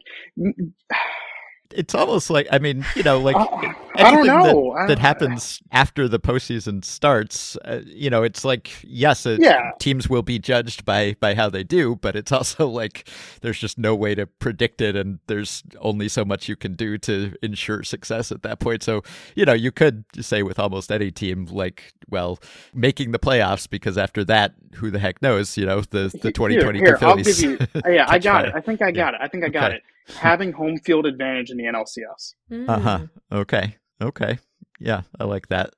Normally the record question caused consternation, but I think you're the first person on one of these previews to sound genuinely just stressed about what constitutes a successful season. It's tough to top how last year ended. Yeah. I mean, how do you? Yeah, I mean, it's never going to feel like it did last October, and like that's okay. But it's never going to feel like it did last October. And yeah, I'll go with having home field advantage in the NLCS. Maybe that's kind of a cop-out, but you're right. I mean, once the playoffs start, it's like, how can you fault them for, losing a short series when, even if they were the better team and the better, Right. So I'll stick with that. And in this division, it's tough to say winning the division should be the thing you judge this team by, because, the Phillies could have a pretty good, successful season and still finish behind the Braves and or the Mets. So it's a tough one to answer. But yeah, I like you threaded the needle there, I think.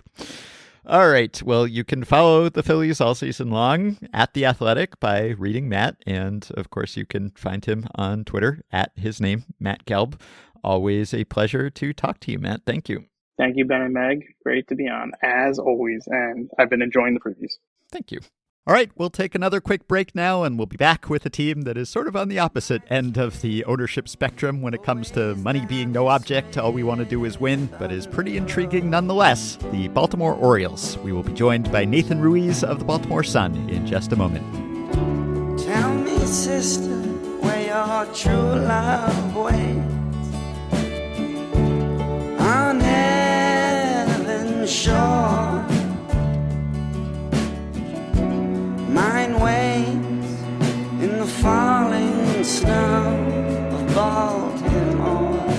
Well, we move now from the NL East to the AL East, and from the team with the fourth highest projected payroll to the second lowest projected payroll. The sun sign has been stripped from center field at Oriole Park at Camden Yards, but the Baltimore Sun will still be represented at the park this season by Nathan Ruiz, who covers the Orioles for the Baltimore Sun and is joining us now. Hello, Nathan. Hey, Ben. Thanks for starting off with a bit of a sore spot. Really appreciate it. Yes. As a Sun employee, were you sad to see the sun sign go? It was something that had been reported last year as a possibility, so it's something we were aware of. I was more disappointed that it happened at the end of a work day for me out here in Florida. I was done with my day, I was ready to move on, and all of a sudden, that comes out, and I have to throw some other things in motion. But it's definitely going to be weird, looking up there and not seeing the sun. I know a lot of Orioles fans are going to feel the same way. Yeah. So I think they will probably be mollified somewhat if the Orioles have another exciting season. So I guess that leads me to my first question here, which is a big picture one. I mean, the Orioles won 31 more games last season than they did in 2021. A lot of things went right in order for that to happen. They stayed very healthy. They promoted great prospects. Some holdover players made some strides. And so, as an MLB.com piece pointed out in December, I think they were the 14th team in the divisional era to gain 27 or more wins compared to the preceding season. And of the previous 13 teams to do that, I think 12 won fewer games the following season, often by double digits. So that's kind of classic regression to the mean, or the Bill James plexiglass principle in action. And the only team to defy that trend was the 1992 Braves, which won 4 more games than the 91 Braves team that went worst to first and won the pennant. So I'm sure the Orioles would like to think that they are positioned for a 90s Braves style dominant run, but is that the case? I guess focusing on 2023 specifically, maybe you can make the cases for, yes, this team is going to take a step back because of X and Y, and the alternative case for, no, this team is going to buck the trend because of Z and some other letter of the alphabet. Yeah, I think you're exactly right. You can really see a whole spectrum of possibilities here for them. And part of that is that they didn't really do much this offseason. Now, relatively speaking, compared to what they've done in past few years, this was a great offseason. They signed some guys. They spent some money. Relatively speaking, they made some buy-side trades, which we really haven't seen them done at all. And so now you look at it, and you've got some veteran pieces, and you've got this young core that they've been building for the last several years. Obviously, you've got Adley, Gunnar, Grayson, like DL. The list of names could go on and on and on. And so if all those guys, are what they hope them to be, and if the players who kind of broke out and became key pieces for them last year, especially some of the pitchers, you look at the steps forward that Dean Kramer took, you look at what Kyle Bradish was in the second half, you look at what they got at the back end of the bullpen with Felix Bautista, Brian Baker, Cionel Perez, who kind of were all unheralded guys who came out of nowhere and had great seasons. You can start to see the makings of a pretty competitive team, and obviously we saw that last year, but there is some questions about, did they do enough this offseason? Are all those players going to continue to take steps forward? Are some of those players who broke out last year going to take steps back? So I think there's definitely a wide range of possibilities for this team. I think the moves they made this offseason, raised the floor a little bit. I think they protected against some of those steps back, but I don't know that they necessarily did enough in terms of raising this team's ceiling. John Angelos spoke to the media recently. This probably isn't the last time that we will invoke the name of John Angelos in this preview segment, although unusual for him to talk at all.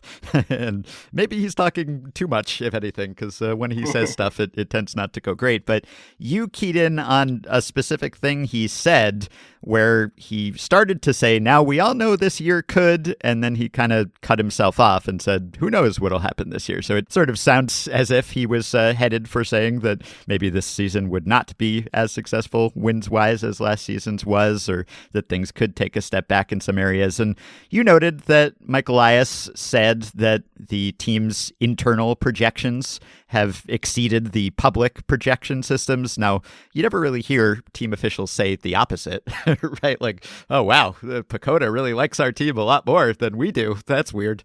It never seems to happen. But is that why they didn't spend so much this offseason? I mean, again, relatively, maybe it was more than nothing, but it was not nearly as much as it could have been. And even Angelos acknowledged as much by saying, our payroll could be twice as high, sure, and he kind of fobbed it off on Elias and saying basically he's just following their recommendations of baseball operations and trying to stay out of the way. But one way to ward off regression would be to spend and add some players, right? So it becomes sort of a self-fulfilling prophecy. If you think, oh, this team is going to take a step back, so we won't spend, well, then it's more likely to take a step back. So how much did that dictate their strategy this offseason? Yeah, I think self-fulfilling prophecy was the exact phrase I was going to use. It's something where if this team takes a step forward, you can say, look how smart we were. We had this young core of guys, we believed in them, and we believed there'd be progress, and look at us, we're in the playoffs. But if it doesn't work out, then you can say, oh, well, clearly we were right that it was ahead of schedule last year, and we weren't really as good as maybe we came off, which that also has been said. It was said last year by Mike Elias at the trade deadline, basically pointing to their playoff odds as a reason for trading away Trey Mancini. It was said the other day by John Angelos, where he openly said the 2022 team overachieved and overperformed, which is a fine viewpoint. It's definitely a reasonable viewpoint, but to come out and say it outright as the owner of the team is certainly a stance to take. And it shows that is potentially the internal mindset of this organization at this point, that they had a 31-win improvement last season that had some poke and mirror, so to speak, with it. And so I think I don't think I used that idiom right at all, so I apologize. But that's just to say that... Smoke and mirrors, cloak and dagger? Yeah, smoke, cloak, similar enough. But that's all to say that like there are aspects of last season's team that you could point to and be like, well, how real was that? And obviously, you've got aspects that you really believe in, like Adley Rutschman. You've got aspects like the bullpen that, there's not a lot of track records there, and they did what they could to supplant some of those areas in the offseason, but there's definitely the question of could they have done more, and based off John Angelo's comments, the answer should have been yes. I guess we can start with Rutschman just as we pivot to the actual sources of potential improvement or sustaining the record they had last year. It feels weird to ask, like, what more could Adley Rutschman do? Because I know he didn't end up winning AL Rookie of the Year, but it's hard to have a better season than he did. But what are their expectations for him going into his sophomore campaign? Yeah, I think you look at one obvious area of improvement would just be getting a full season of him. That'll be great for the team. This time last year, he was in minor league camp, wasn't yet on the 40-man roster, and then right as things came out of the lockout, he hurt his tricep, and they missed him for the first 40 games in the year. And when you miss the playoffs by 3 games, there were 8 games under 500 with him not on the roster. Like, there's going to be a lot of value in getting more Adley Rutschman. You hope that as he moves farther away from that injury, he'll be catching a little more frequently. They're understandably very cautious with him coming out of that injury in his rookie year. You look at it, they played at a 96-win pace with him as their starting catcher and a 69-win pace with someone else back there. So there's obviously a lot of value in having him back there. I think if you just look at areas of improvement for him, he's a switch hitter who didn't have a ton of success against left-handed pitching, so had some struggles from the right side. I think that's an area of improvement for him. Also, I think that as he gets older and stronger, I think he put a lot of work in this offseason. It became kind of a running bit of how many doubles he was hitting, so an Orioles rookie record for doubles in a season. But I think some of those becoming home runs would obviously be an obvious step up for him. And obviously there's a lot of talent there, an immensely talented player, the guy who makes this team go. And so anything extra they can get out of Adley Rutschman beyond what they got last season, we really appreciate it. And then the guy who took over the mantle of top prospect in baseball from Adley Rutschman and still holds it, although he has already made his debut and showed why he holds it, that's Gunnar Henderson. So what more can he do? Is it just what he did last season, but over a full schedule? Or are there strides they're hoping he will make? And is he going to settle in at third base for now? And what's his outlook there? Yeah, I think, again, the left-handed pitching aspect with him, that was pointed to as part of the reason that they kept him in the minors as long as they did, is they wanted to see some improvement left on left.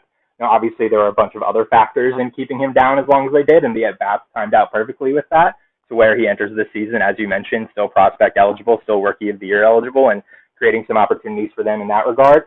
I think that's something that they want, but I think just the benefit of having both Adley and Gunnar for a whole season will go a long way for this team. You look at what they dealt with last year, the first 40 games, wasn't a great catching situation. Adley Rutschman's backup, Robinson Chirinos, most of the year. He was a really valued clubhouse presence, but he wasn't a guy who did a whole lot in terms of what was happening on the field. The infield mix had a lot of fluctuation. Rougned Odor wasn't exactly a bounce back piece that they maybe hoped he would be when they signed him.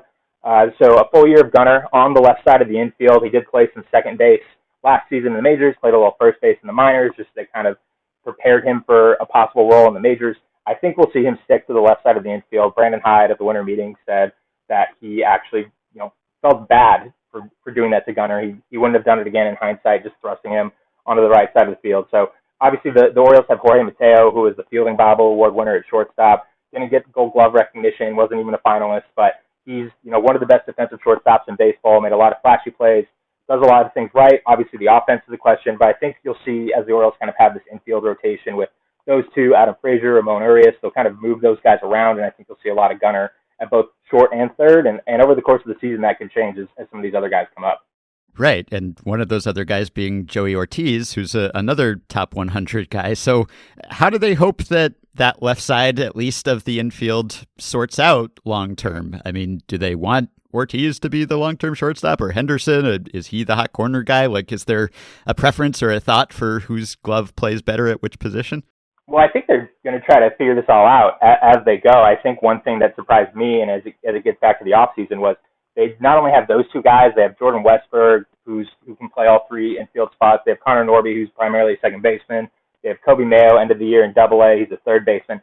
They have a lot of infield talent coming, and that's not even mentioning Jackson Holliday, last year's number 1 overall pick. So they have a plethora of options. They did end up, trading away the guy who was basically their 7th or 8th best infield prospect in Darell Hernandez to get Cole Irvin and Kyle Verbitsky from Oakland. And so they did make a move. They did pull from an area of strength to improve their major league team, but it wasn't necessarily in the way that I think people thought they did. I think it's a surprise that all these guys are now in major league camp and still in this organization, but it gives the Orioles the opportunity to kind of see what they have in each of them and explore that. I think in terms of Joey Ortiz, he's always been a great glove guy. I think if you ask most people who have seen him, Jordan Westberg, and Gunnar, Joey's pretty far and away considered the best shortstop of the group, and that's saying something given how talented those other two guys are. The offense was the big question, and then you look at him last year from July on, posted an OPS over 1,000, and that wasn't just like a hot streak that came out of nowhere. There was an actual adjustment. There was a movement of the hands. There's a cause and effect to it.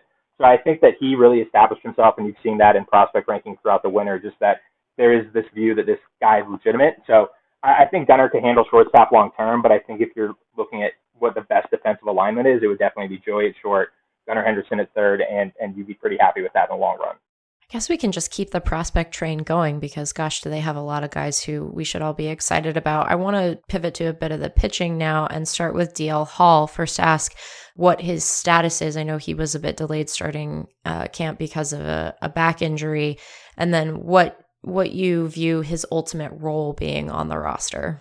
Yeah, I haven't seen him throw a bullpen yet, so he's still working his way back in a progression. They do view him as a starter in camp, so obviously that requires a bit more of a build-up before he's actually doing anything. So until there's a little more progress there, it's going to be hard to see him making this team's opening day rotation. But it's definitely a fascinating case. Obviously, he's had the questions about control, but there's never been really any questions about the stuff. Like, you could argue if you paired him up pitch by pitch with Grayson Rodriguez, who's one of the top pitching prospects in baseball, that DL has better stuff. There's obviously just the question of putting it in the strike zone. And, I've talked with DL a lot about how he views himself, how others view him. And it's really interesting to hear kind of how his perspective has changed over the years. And in talking with him last year, he referred to it as, I don't throw balls, I don't walk people, I just am chasing strikeouts. And to hear him this year, like referring back to last season's relief experience and what he did at the end of the season, which was really effective out of the Orioles bullpen in these shorter stints as they try to manage his innings, he, felt that it wasn't that it was, I don't walk guys, I was chasing strikeouts. It was, I'm not aggressive enough. Like, I get passive sometimes. I don't trust my stuff 100% of the time. And that to me feels like a step forward, a growth, a change in mindset that can speak to what he can possibly be. And so I think when you look at just the natural talent, like, you'd love to see him be a starter. Like, the idea of him and Grayson topping this team's rotation for the years to come, like, it's something that's understandably really exciting. And the Orioles want to be cognizant of that. Like, their ideal world is that he is a starting pitcher for them. But when you look at what he did at the end of the season, what the stuff is, I think if the worst case outcome is like a Josh Hader type reliever, like, right, you definitely take that too. So I think they'll see how it goes. This is a big year for him just in kind of figuring that all out. And I guess now we can talk about Rodriguez, who is still thought of very highly, but, dealt with injury again last year. And I think, the consensus among the scouting community was that his stuff had backed up a little bit, as had his conditioning, but that he is still, a frontline starter for a contending team. What do you think the timeline is in terms of when he will be in the Orioles rotation to stay? I think as of now, it's hard to not see him in it opening day again with like the Gunnar Rookie of the Year situation. I think the Orioles want to give themselves as many, shots at the dartboard, so to speak. I think they really like what they have in Grayson. He would have been up in the majors probably pretty soon after the injury if it hadn't happened. And so that was in early June. He missed 3 months with the lat strain. He came back. Obviously, there were some questions, but he felt really good. The team felt really good. He threw a live BP the other day, and Brandon Hyde said the velo is there, the stuff is there.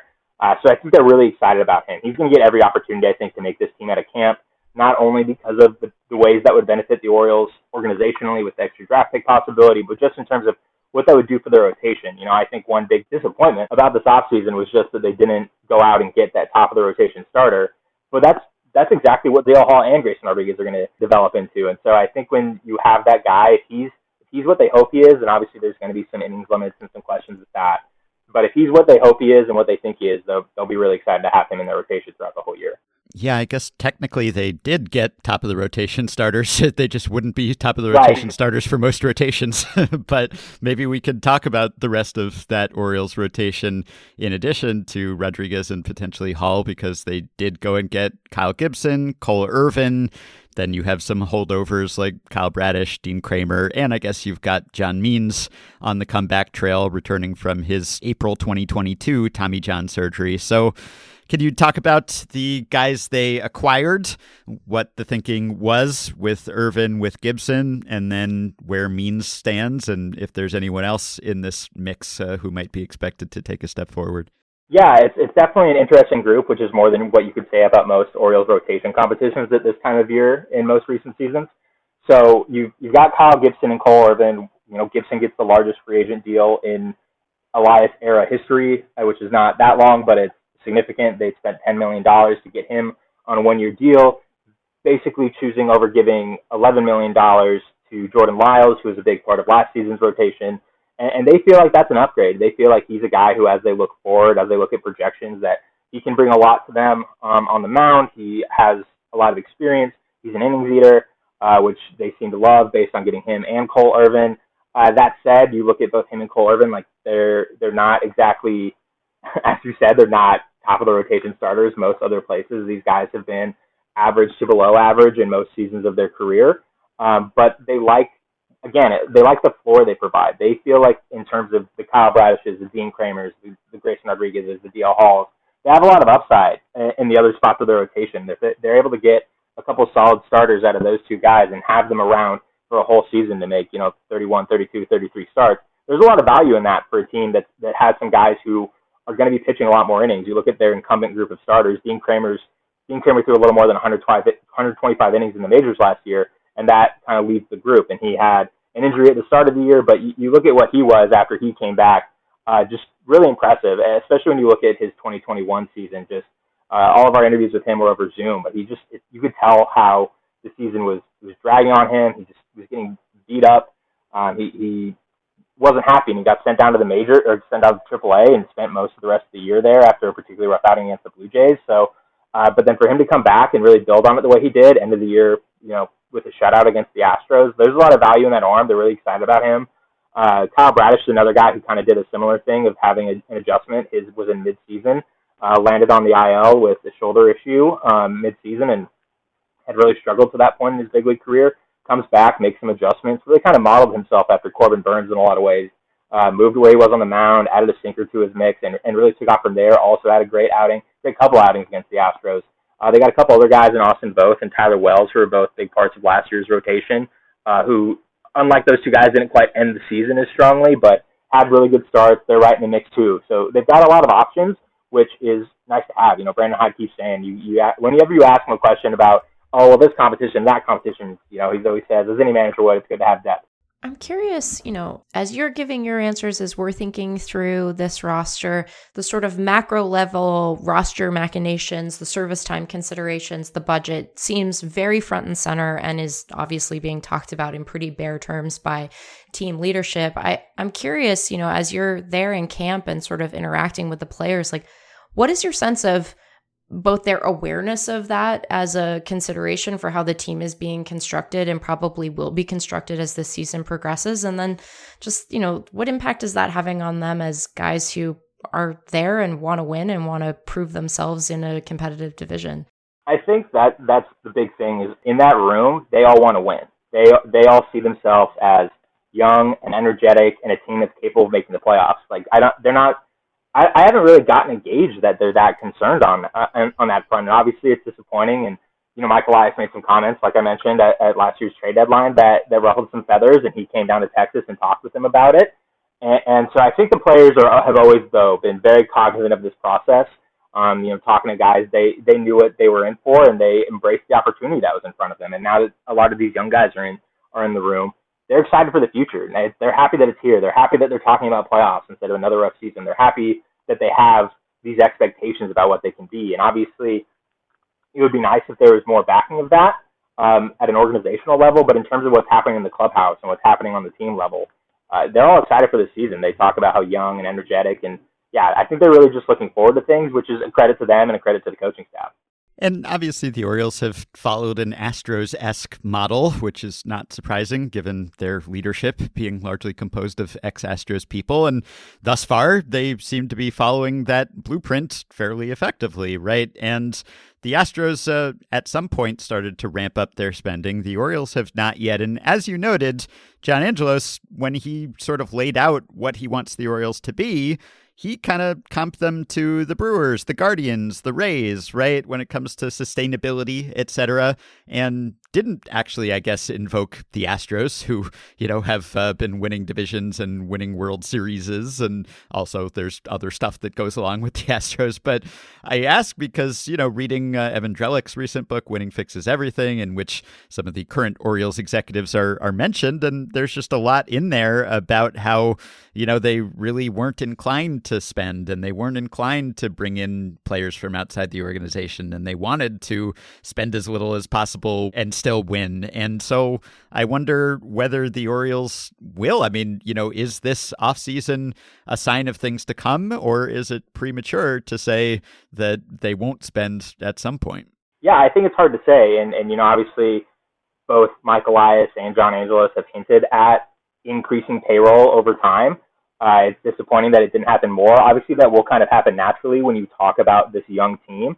But I mean, if you look at what they inherited, and they talk about this a lot too, if you look at the lack of international scouting, the lack of analytic infrastructure, the development systems that were in place, they have overhauled this organization. Like in terms of what Mike Elias and his group were hired to do with the scouting and the development, they've done it. They've really followed that Astros blueprint to a T, and they've developed the best farm system in baseball by many measures. And you just look at the group of talent they have. If you just walk around the spring training clubhouse, they've brought their top 10 prospects to camp, and you can just see that the names are different in that room right now. And it's exciting to see, but at the same time, if they use that group and win a World Series and they don't make these external additions, it will be heralded as one of the most impressive jobs that any team has ever done in baseball. So I think that there's an aspect of this that is, wow, look at what we achieved without having to do a bunch of stuff externally. Look at what we built internally. And so I'm sure that's a point of pride. They feel really good about where they're at organizationally right now. I think over time, if things stay in place, there's a portion of the Orioles fan base that is convinced that this team is never going to spend money. They have spent money in the past, but Mike Elias also has referred to some of those years in the 2011 to 2018 range when they were in, the upper half of the league in payroll as the team being over its means, which is not welcome to hear if you're an Orioles fan in terms of what it would take to think, that this team could be a legitimate contender. Over time, obviously, Adley Rutschman is going to get into arbitration. Gunnar Henderson is going to get into arbitration. Ryan Mountcastle is going to get in arbitration. Salaries are going to naturally go up, and that will change the picture a little bit. But I think any fan who hears John Angelos evoke Tampa and Cleveland and Milwaukee and thinks, oh, I would love us to sign Adley Rutschman long term, I think that's a legitimate cause for concern, is how long are these guys going to be here if that's the models, the organizations that they're using to compare themselves to. Right. And, other teams have caught on to certain things since the Astros did their tank and rebuild. It's harder to stay ahead of the pack. And also the AL East in 2023 is a different animal from the AL West in the middle of last decade, or now for that matter. So you do, no matter how much talent you develop internally, you're probably going to have to spend at some point if you want to roll with the Yankees and other teams in that division. So you mentioned the comment about the team being over its means. And so that just sparked a follow-up about John Means, and the Orioles were over him last year. I said that they were very healthy last season, and they were, and that was a factor in their success. But an exception to that was John Means, who missed almost the whole season. And so he's expected to be back at some point this year. Where is he in his rehab process, and what's his expected timeline? Yeah, he should be throwing off a half mount here in the next week or so. He is expected back sometime in July. Is what it sounds like at this point. Obviously, that will get a little more indefinite as he actually increases his throwing program, but that's going to be a big addition for them. Obviously, I think the hope is that they're competitive, they're in the race, they're making some moves at the trade deadline to supplement and boost this team, unlike what they did last year. And John Means would represent kind of a natural addition without having to part with anything. Obviously, he was their best pitcher throughout the rebuilding years, an all-star in 2019, really dominant early in the 2021 season. So there's a lot of value. He's still around the team. I was talking to him today about just kind of the rebuild at large, and he was saying how much he enjoyed just getting to be around the team last year, the energy, and he can't wait to be back, and the Orioles can't wait to have him back. Yeah, I was going to ask you about the trade deadline and the potential for additions. What do you think it would take, both in terms of their actual standing in the East, their overall playoff odds, but then maybe even just some of the, underlying metrics that give us a real sense of how good this team is for them to be aggressive adders at the deadline? Because we've talked about a lot of their top guys who I imagine would take some doing to part with, but this is a deep system overall, so it's not like they're in a position where they necessarily have to part with marquee prospects to add. Where do they need to be for them to be buyers at the deadline? Yeah, Mike Elias said at the winter meetings that if there was a trade they wanted to execute, they would have the capital to pull it off. So that isn't going to be the question. It's just a matter of, are they willing to meet that? I definitely think that if they were in a comparable position to what they were in last season, it would be a different story. They don't have the same type of pending free agents. Obviously, Kyle Gibson and Adam Frazier will be in that boat. And so they could have some conversations there, especially as they have the infielders coming up, as they have John Means coming back. Like, if depending on what the situation is, that could be a possibility. But you would think with, Elias, Angelos, Brandon Hyde, all kind of declaring the rebuild to be behind them, you would think if they're in the same situation where last year it was they were 500, they were just a couple games out of a wild card spot. If they're in the race, and they've expressly stated our goal is for this season to be in the playoffs, and if they pass on that opportunity, if it's in front of them and they don't take it, I think that would be pretty jarring to the fan base, and they have historically shown that that's maybe not a top factor in their decision making. But when they had outright said, our effort this season is directed towards being in the playoff race and making the postseason, if they're in a similar position to what they were in last year, where it's reasonably in reach, I think it would definitely be a surprise to see them not make a big effort to make an addition. Amid all the exciting young guys, there are some veteran imports on this team, right? Maybe placeholders, the James McCanns and the Adam Fraziers, a couple of guys who are coming off of disappointing seasons and looking at expected stats. I guess you could say they underperformed what they could have been capable of last year. So is that the hope that their stats will match their expected stats, or that others will quickly displace them? Because I saw, when Frazier was signed, that some people questioned whether he was actually any better than the internal options that the Orioles already had. But, I guess there's always the veteran leadership component of this with a young team too. Yeah, they kind of have like an Adam Frazier light already in Taran Vavra, who's a second baseman, who is left-handed, doesn't have a ton of power, great batting eye, makes a lot of contact. So there's some questions when they made that move of like, what kind of fit is this? But I think you value, Vavra didn't get a ton of major league playing time last year. When he was up, he didn't get a ton of opportunities. They really stuck with Rougned Odor. There's some questions about the glove. And with Adam Frazier, the glove questions aren't there. They really value what he brings defensively. If you look at the infield mix they're going to have, it's really quality in terms of defense with Mateo, Henderson, Ramon Urias, Frazier.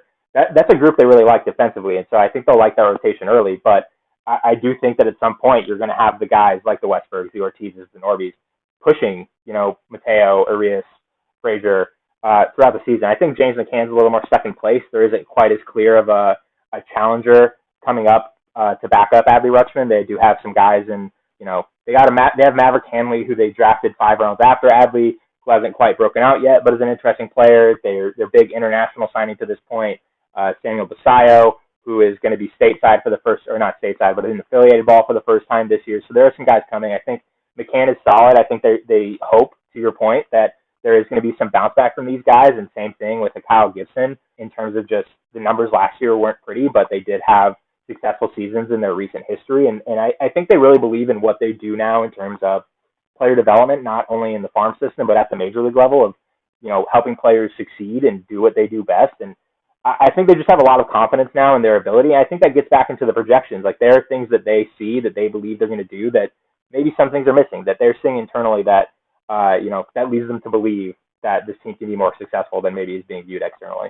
Yeah, and one thing they did was make some strides in the bullpen, too. It was a fairly effective bullpen last year, certainly relative to the previous season. And they did bring in another veteran and bring back a familiar face in Michael Givens. But it seemed like they had success last year just when it came to pitcher development at the big league level, and also just in terms of telling their pitchers, hey, throw the ball over the plate, right? Sort of the Rays model of your stuff is good enough, so don't worry about painting the corners every time.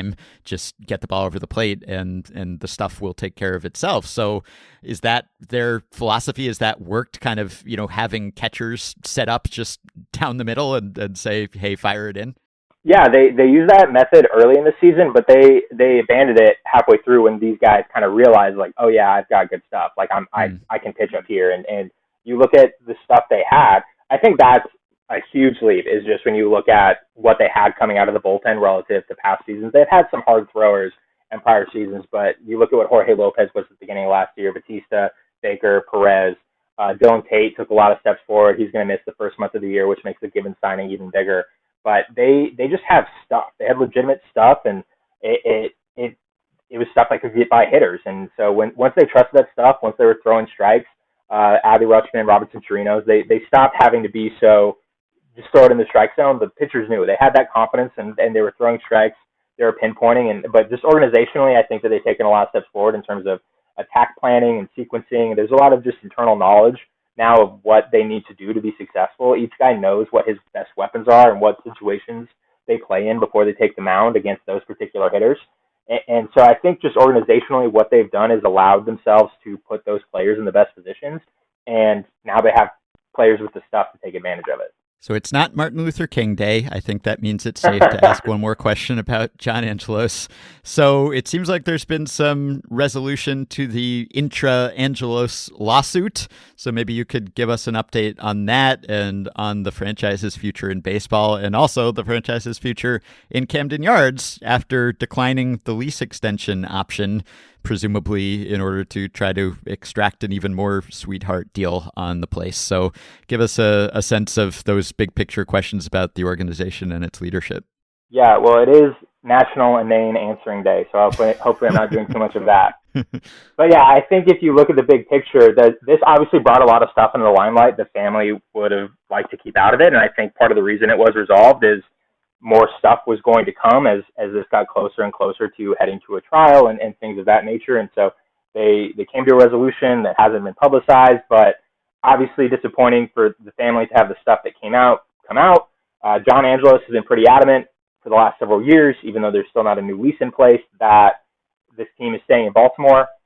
And obviously that will be a lot easier for people to accept once a new lease is in place. They had an option earlier this month to extend it by 5 years. Declined to do that, leaving it to expire at the end of this year. The Ravens, just across the street, had 5 years left on their lease when they agreed to a new one. There's $600 million in public funds available for both of those teams by agreeing to a long-term lease. So that was the Ravens' motivation. The Orioles have that same motivation. They're looking to make upgrades to their ballpark. And John Angelos is really focused on making upgrades to the area around it, too. He threw around the expression, live, work, play, 365. He wants the ballpark to be a place for people to come when there aren't Orioles games there. And that's why these concerts are happening. That's why Billy Joel was here in 2019 or there in 2019. And that's why Paul McCartney came. And that's why Bruce Springsteen is coming. And even though it comes off pretty poorly when John Angelos lists his priorities as concerts and then the public-private partnership and then the team, it does speak to the effort he's making to let his baseball people do the job, which is something that I know people complained about with his father. And so there is, people are in the jobs that John Angelos believes they're best suited for, and he believes he is in the role that he is best suited for of handling these off-field matters. And it is unfortunate that the things that came to light about him and his family did in the way they did, and I'm sure it's not been easy on any of them, especially when you look at the situation with their father and the health he's in. But at the same time, they are running a baseball team, and you would hope that the focus at some point becomes winning with that baseball team. And obviously they've done what they've needed to do at the minor league level and in the farm system to create the systems in place. But I think it's fair to question, especially when you look at what they're comparing themselves to, how high they're aiming in that regard. And obviously as time goes on, we'll get a better picture of that. But hopefully in the near future, there's a new lease in place. The team's going to be committed to Baltimore for the long-term future. And some other things happen around it that drive up revenues and get people excited about coming to the ballpark. And that in turn leads to an increase in payroll and a better baseball team. And all of this is kind of cyclic, but hopefully in the long run, John Angelos gets what he wants for Baltimore and Orioles fans get what they want for the Orioles. All right, so we always end these previews by asking what would qualify as a success for this team in 2023. And like the Phillies, the first team we talked about, the Orioles had a successful season last year. Now, in a different way, obviously they didn't make the playoffs, but they took such a huge step forward in the regular season, got back to respectability and did it in an exciting way. And so having one successful season then sort of raises the bar for success in the subsequent season. Although, as we talked about earlier, there's also the risk of regression. So what would be a successful follow-up for the Orioles, both at the big league level, but also below if you want to go there, since this is still a team that is trying to develop and promote prospects? Yeah, I think at the major league level, it's pretty clear that they need to make the playoffs for this to be considered a successful season. That's the benchmark the front office has set. That's the benchmark the coaching staff has set. That's the benchmark the players are setting. So I think if they fall short of that, this season will be a disappointment for sure, and there'll be some evaluation that needs to be done on the player level, on the coaching staff level, and potentially even on the front office level. I think that they've set a standard for themselves now. They've come out and said, we want to make the playoffs. So I think that's the benchmark they need to judge themselves on. I think on the minor league level, one thing that would be kind of considered a success is finding who the next Grayson Rodriguez or DL Hall is. This organization, since Michael Elias took over, has been guided by those two as their top pitching prospects. And obviously the hope is both of those guys are going to graduate this year. And there are some questions about who's going to come in behind them. They got Cade Povich in the Jorge Lopez trade, and they really like him. He's looked really good this spring. They've got some other guys coming. Noah Neuer's on the 40-man roster now, and you've got Chase McDermott, who was in the Trey Mancini trade, who's maybe a little lower on that list. Potentially, whoever they get with the 17th overall pick fits into that mold.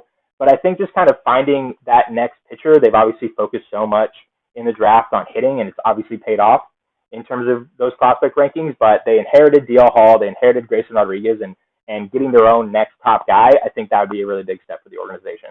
All right. Well, we can find out if the Orioles do succeed by their own measurement. Although, really, if they're defining making the playoffs as a success, then there's more they could have done to ensure that will happen. Because, the odds, at least according to the public projections, not in their favor at this point, though it's hardly out of the realm of possibility.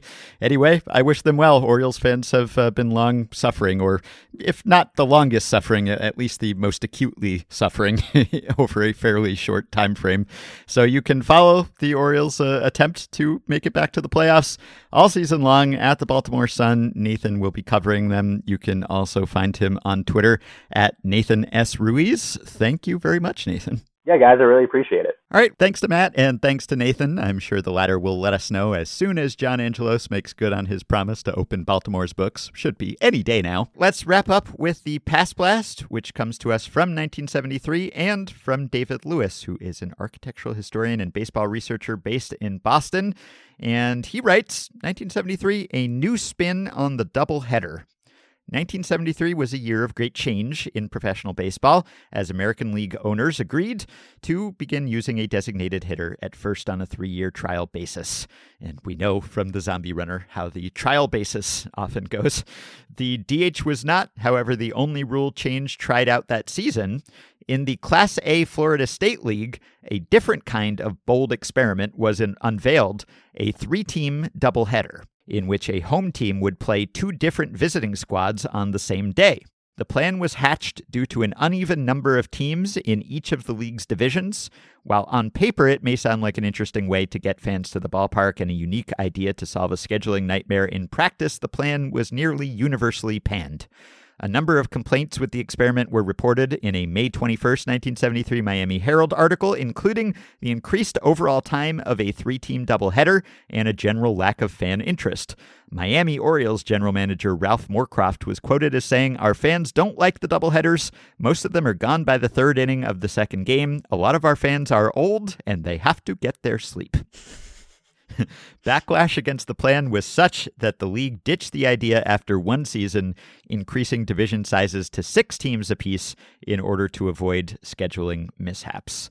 So we have talked, and we did a previous Pass Blast, the 1951 Pass Blast, about rare occasions where there was a 3-team doubleheader in the majors because of some emergency, some kind of weather-related, whatever it was, where you had to reschedule something. So in 1951, there was one of these with the Giants and St. Louis and the Boston Braves, I think. And this happened most recently in the majors in the year 2000, I think, where you had a doubleheader with more than two teams. But this year in 73, in this league, it was just a planned part of the schedule in the FSL. And yeah, people didn't like it. I looked at the article and it says, someone explains we were forced to go to 3-team doubleheaders, Moorcroft said, because of 5-team divisions. At the league meeting in Orlando, we had a computer spit out a couple hundred different schedules, and this seemed to be the only feasible one. So I don't know, maybe the 1973 era computers screwed up, or maybe this really was the best way to do it on paper or on computer. But in practice, people didn't like it so much, and it was just a 1-year experiment. And the players had to show up. They had to be at the ballpark an hour after the first game started or be fined. And so they had to just sort of sit in the stands for an hour before getting dressed, and then had to wait for the game to finish. And then the fans had to wait at least a half hour between games while the new team warmed up. And then I guess, one team would have been fatigued and the other less so. So just a far from ideal system in many ways. So the DH lasted, the 3-team doubleheaders did not. And I'm not sorry to say that that's the case. Yeah, I mean, geez, we all have to rest, Ben. It's not just a thing for old people. We all have to sleep. Mm-hmm. And finally, I wanted to also pass along that one of our listeners and Patreon supporters, Reggie, he submitted another nomination for a 1973 Pass Blast, which is a good one, which is that at the end of the 1973 MLB season in the National League, there was a total, complete chaos scenario late in that season going into the final weekend where there was a potential 5-way tie in the NL East, which had 6 teams. So I will read to you from a UPI report published September 30th, 1973. This is just a few days before the end of the regular season. Headline, possible 5-way tie in National Loop East. It's still a long shot, but if the results of 7 games break the right way in the next 2 days, there will be a 5-way tie for first place in the National League East. This is what has to happen for the tie to occur. Chicago sweeps 4 games from New York on Sunday and Monday. St. Louis loses to Philadelphia today. Montreal beats Pittsburgh today. Pittsburgh beats San Diego in a makeup game Monday. If those games end that way, New York, St. Louis, Pittsburgh, Montreal, and Chicago would end up in a 5-way tie for first place at 80 and 82, and a special playoff would open Tuesday. Of course, it's unlikely to happen since the New York Mets only have to win 2 of their final 4 games from Chicago to clinch the crown. And even if the Mets just win 1 of the 4 games, they will automatically eliminate all teams except St. Louis. But a 5-way tie is still a possibility, even if it's a remote one, as the season comes to a close. And not only was there not a 5-way tie in the end, there was no tie at all. I will read from Reggie's email here. Hope for the 5-way tie begins to die around 2:30 Eastern or so on Sunday. Montreal had an early lead at Pittsburgh, but the Pirates storm back and go on to a 10-2 rout, so Pittsburgh is very much still alive. The Cardinals also win their game 3-1, which eliminates the Cubs. But Chicago, for its part, wins the first game of the Twin Bill 1-0, and that result was in before the Cardinals result was known. The Mets win the second game 9-2, but since the Cardinals won, there was still a potential 3-way tie that wouldn't resolve until Monday. The 81 and 81 Cardinals awoke on Monday knowing their only hope was to have Chicago take 2 against the Mets, and then the Cubs will have nothing to play for. Pittsburgh at 80 and 81 also was relying on the Cubs, plus they had to win the home makeup with San Diego. The Pirates would lose that home makeup 4-3, and the Mets would finally secure the NL East with a 6-4 win at Chicago, meaning that the second game would be called off as it would not be required, sending the Mets on to the NLCS against a much stronger Reds team that they would ultimately defeat before falling in a World Series that went the distance against Oakland. It's easy to be nostalgic for the possibility of something like that happening because we don't even have, the remote possibility that it could happen now because we've gotten rid of tiebreakers, right? So you can't possibly have this happen anymore, which is sort of sad. Even though it didn't happen, it could have. And that was, I think, the closest we came to it. And there have been some other times where it was a possibility, like in 2017, we talked about it on the podcast episode 1099, and Russell Carlton wrote about what you would do if it happened at that point. But this was, from some people's perspective, a nightmare scenario, and from other people's perspective, it was the dream scenario, Team Entropy, whoever was carrying that banner at the time before Jay Jaffe. People were sort of excited about this. And I did an article in 2012 where I asked someone at MLB who was in charge of scheduling at the time, like, what would happen if there were a 5-team tie, and they didn't know. They didn't have a provision for that. They didn't have a 5-team tiebreaker scenario, which is sort of surprising given how close they came in 1973. And I did find in the Chicago Tribune, there was a little chart on Sunday, September 30th, 1973, that showed what would have happened. I found another article that said that the commissioner, Bowie Kuhn, hadn't really decided what they would do, but this Tribune piece said that if there were a 5-way tie, basically like the Cubs would have gotten a bye in the first round, and the Expos and Cardinals would have played each other on the Tuesday, and the Pirates and the Mets would have played each other the same day, and then the winner of Pirates-Mets would have gotten a bye, while the Cubs played the winner of Expos-Cardinals, and then I guess the Thursday, then there would have been a final showdown, right? And that would have decided the NL East champion. As it was, the Mets won that division, which some papers referred to as the NL Least, with an 82-79 record, which was, I think, the worst of any division winner until the 2005 Padres won the NL West with an 82-80 record. But this was just a really weird scenario that I'm sort of sorry didn't happen, and these days it couldn't happen anymore. We've done away with the dream, even, of a 5-team tie scenario. Can you imagine being a broadcaster having to explain all of that to people? Gosh. Holy Moses. You would have needed visual aids for sure. Yes. All right, that will do it for today and for this week. Thanks as always for listening. We will tackle the Cardinals and Diamondbacks previews next time. In the meantime, a reminder, if you're interested in becoming the next editor of Effectively Wild, please email wanted@fangraphs.com, subject line podcast editor 2023 as soon as possible. And if you're interested in supporting us on Patreon, and among other things, making it possible for us to earn enough revenue that David Appelman and Fangraphs can afford to pay a podcast editor, you can do that by going to patreon.com/effectivelywild. The following 5 listeners have already signed up and pledged some monthly or yearly amount to help keep the podcast going, help us stay ad-free, and get themselves access to some perks. Natalie Andreeva, JJ Evans, Doug W., David Kim, and William Flanagan. Thanks to all of you. Patreon perks include access to the Effectively Wild Discord group for Patreon supporters. It's buzzing with the spring training games going on. There are channels for every team. There's also a live game chat channel. It's a great place to follow and talk baseball in a very inclusive, welcoming community. You also get access to monthly bonus podcasts, one of which Meg and I will be recording this weekend, plus playoff live streams and discounts on merch and ad-free Fangraphs memberships and more. Patreon.com/effectivelywild. If you are a Patreon supporter, you can message us through the Patreon site.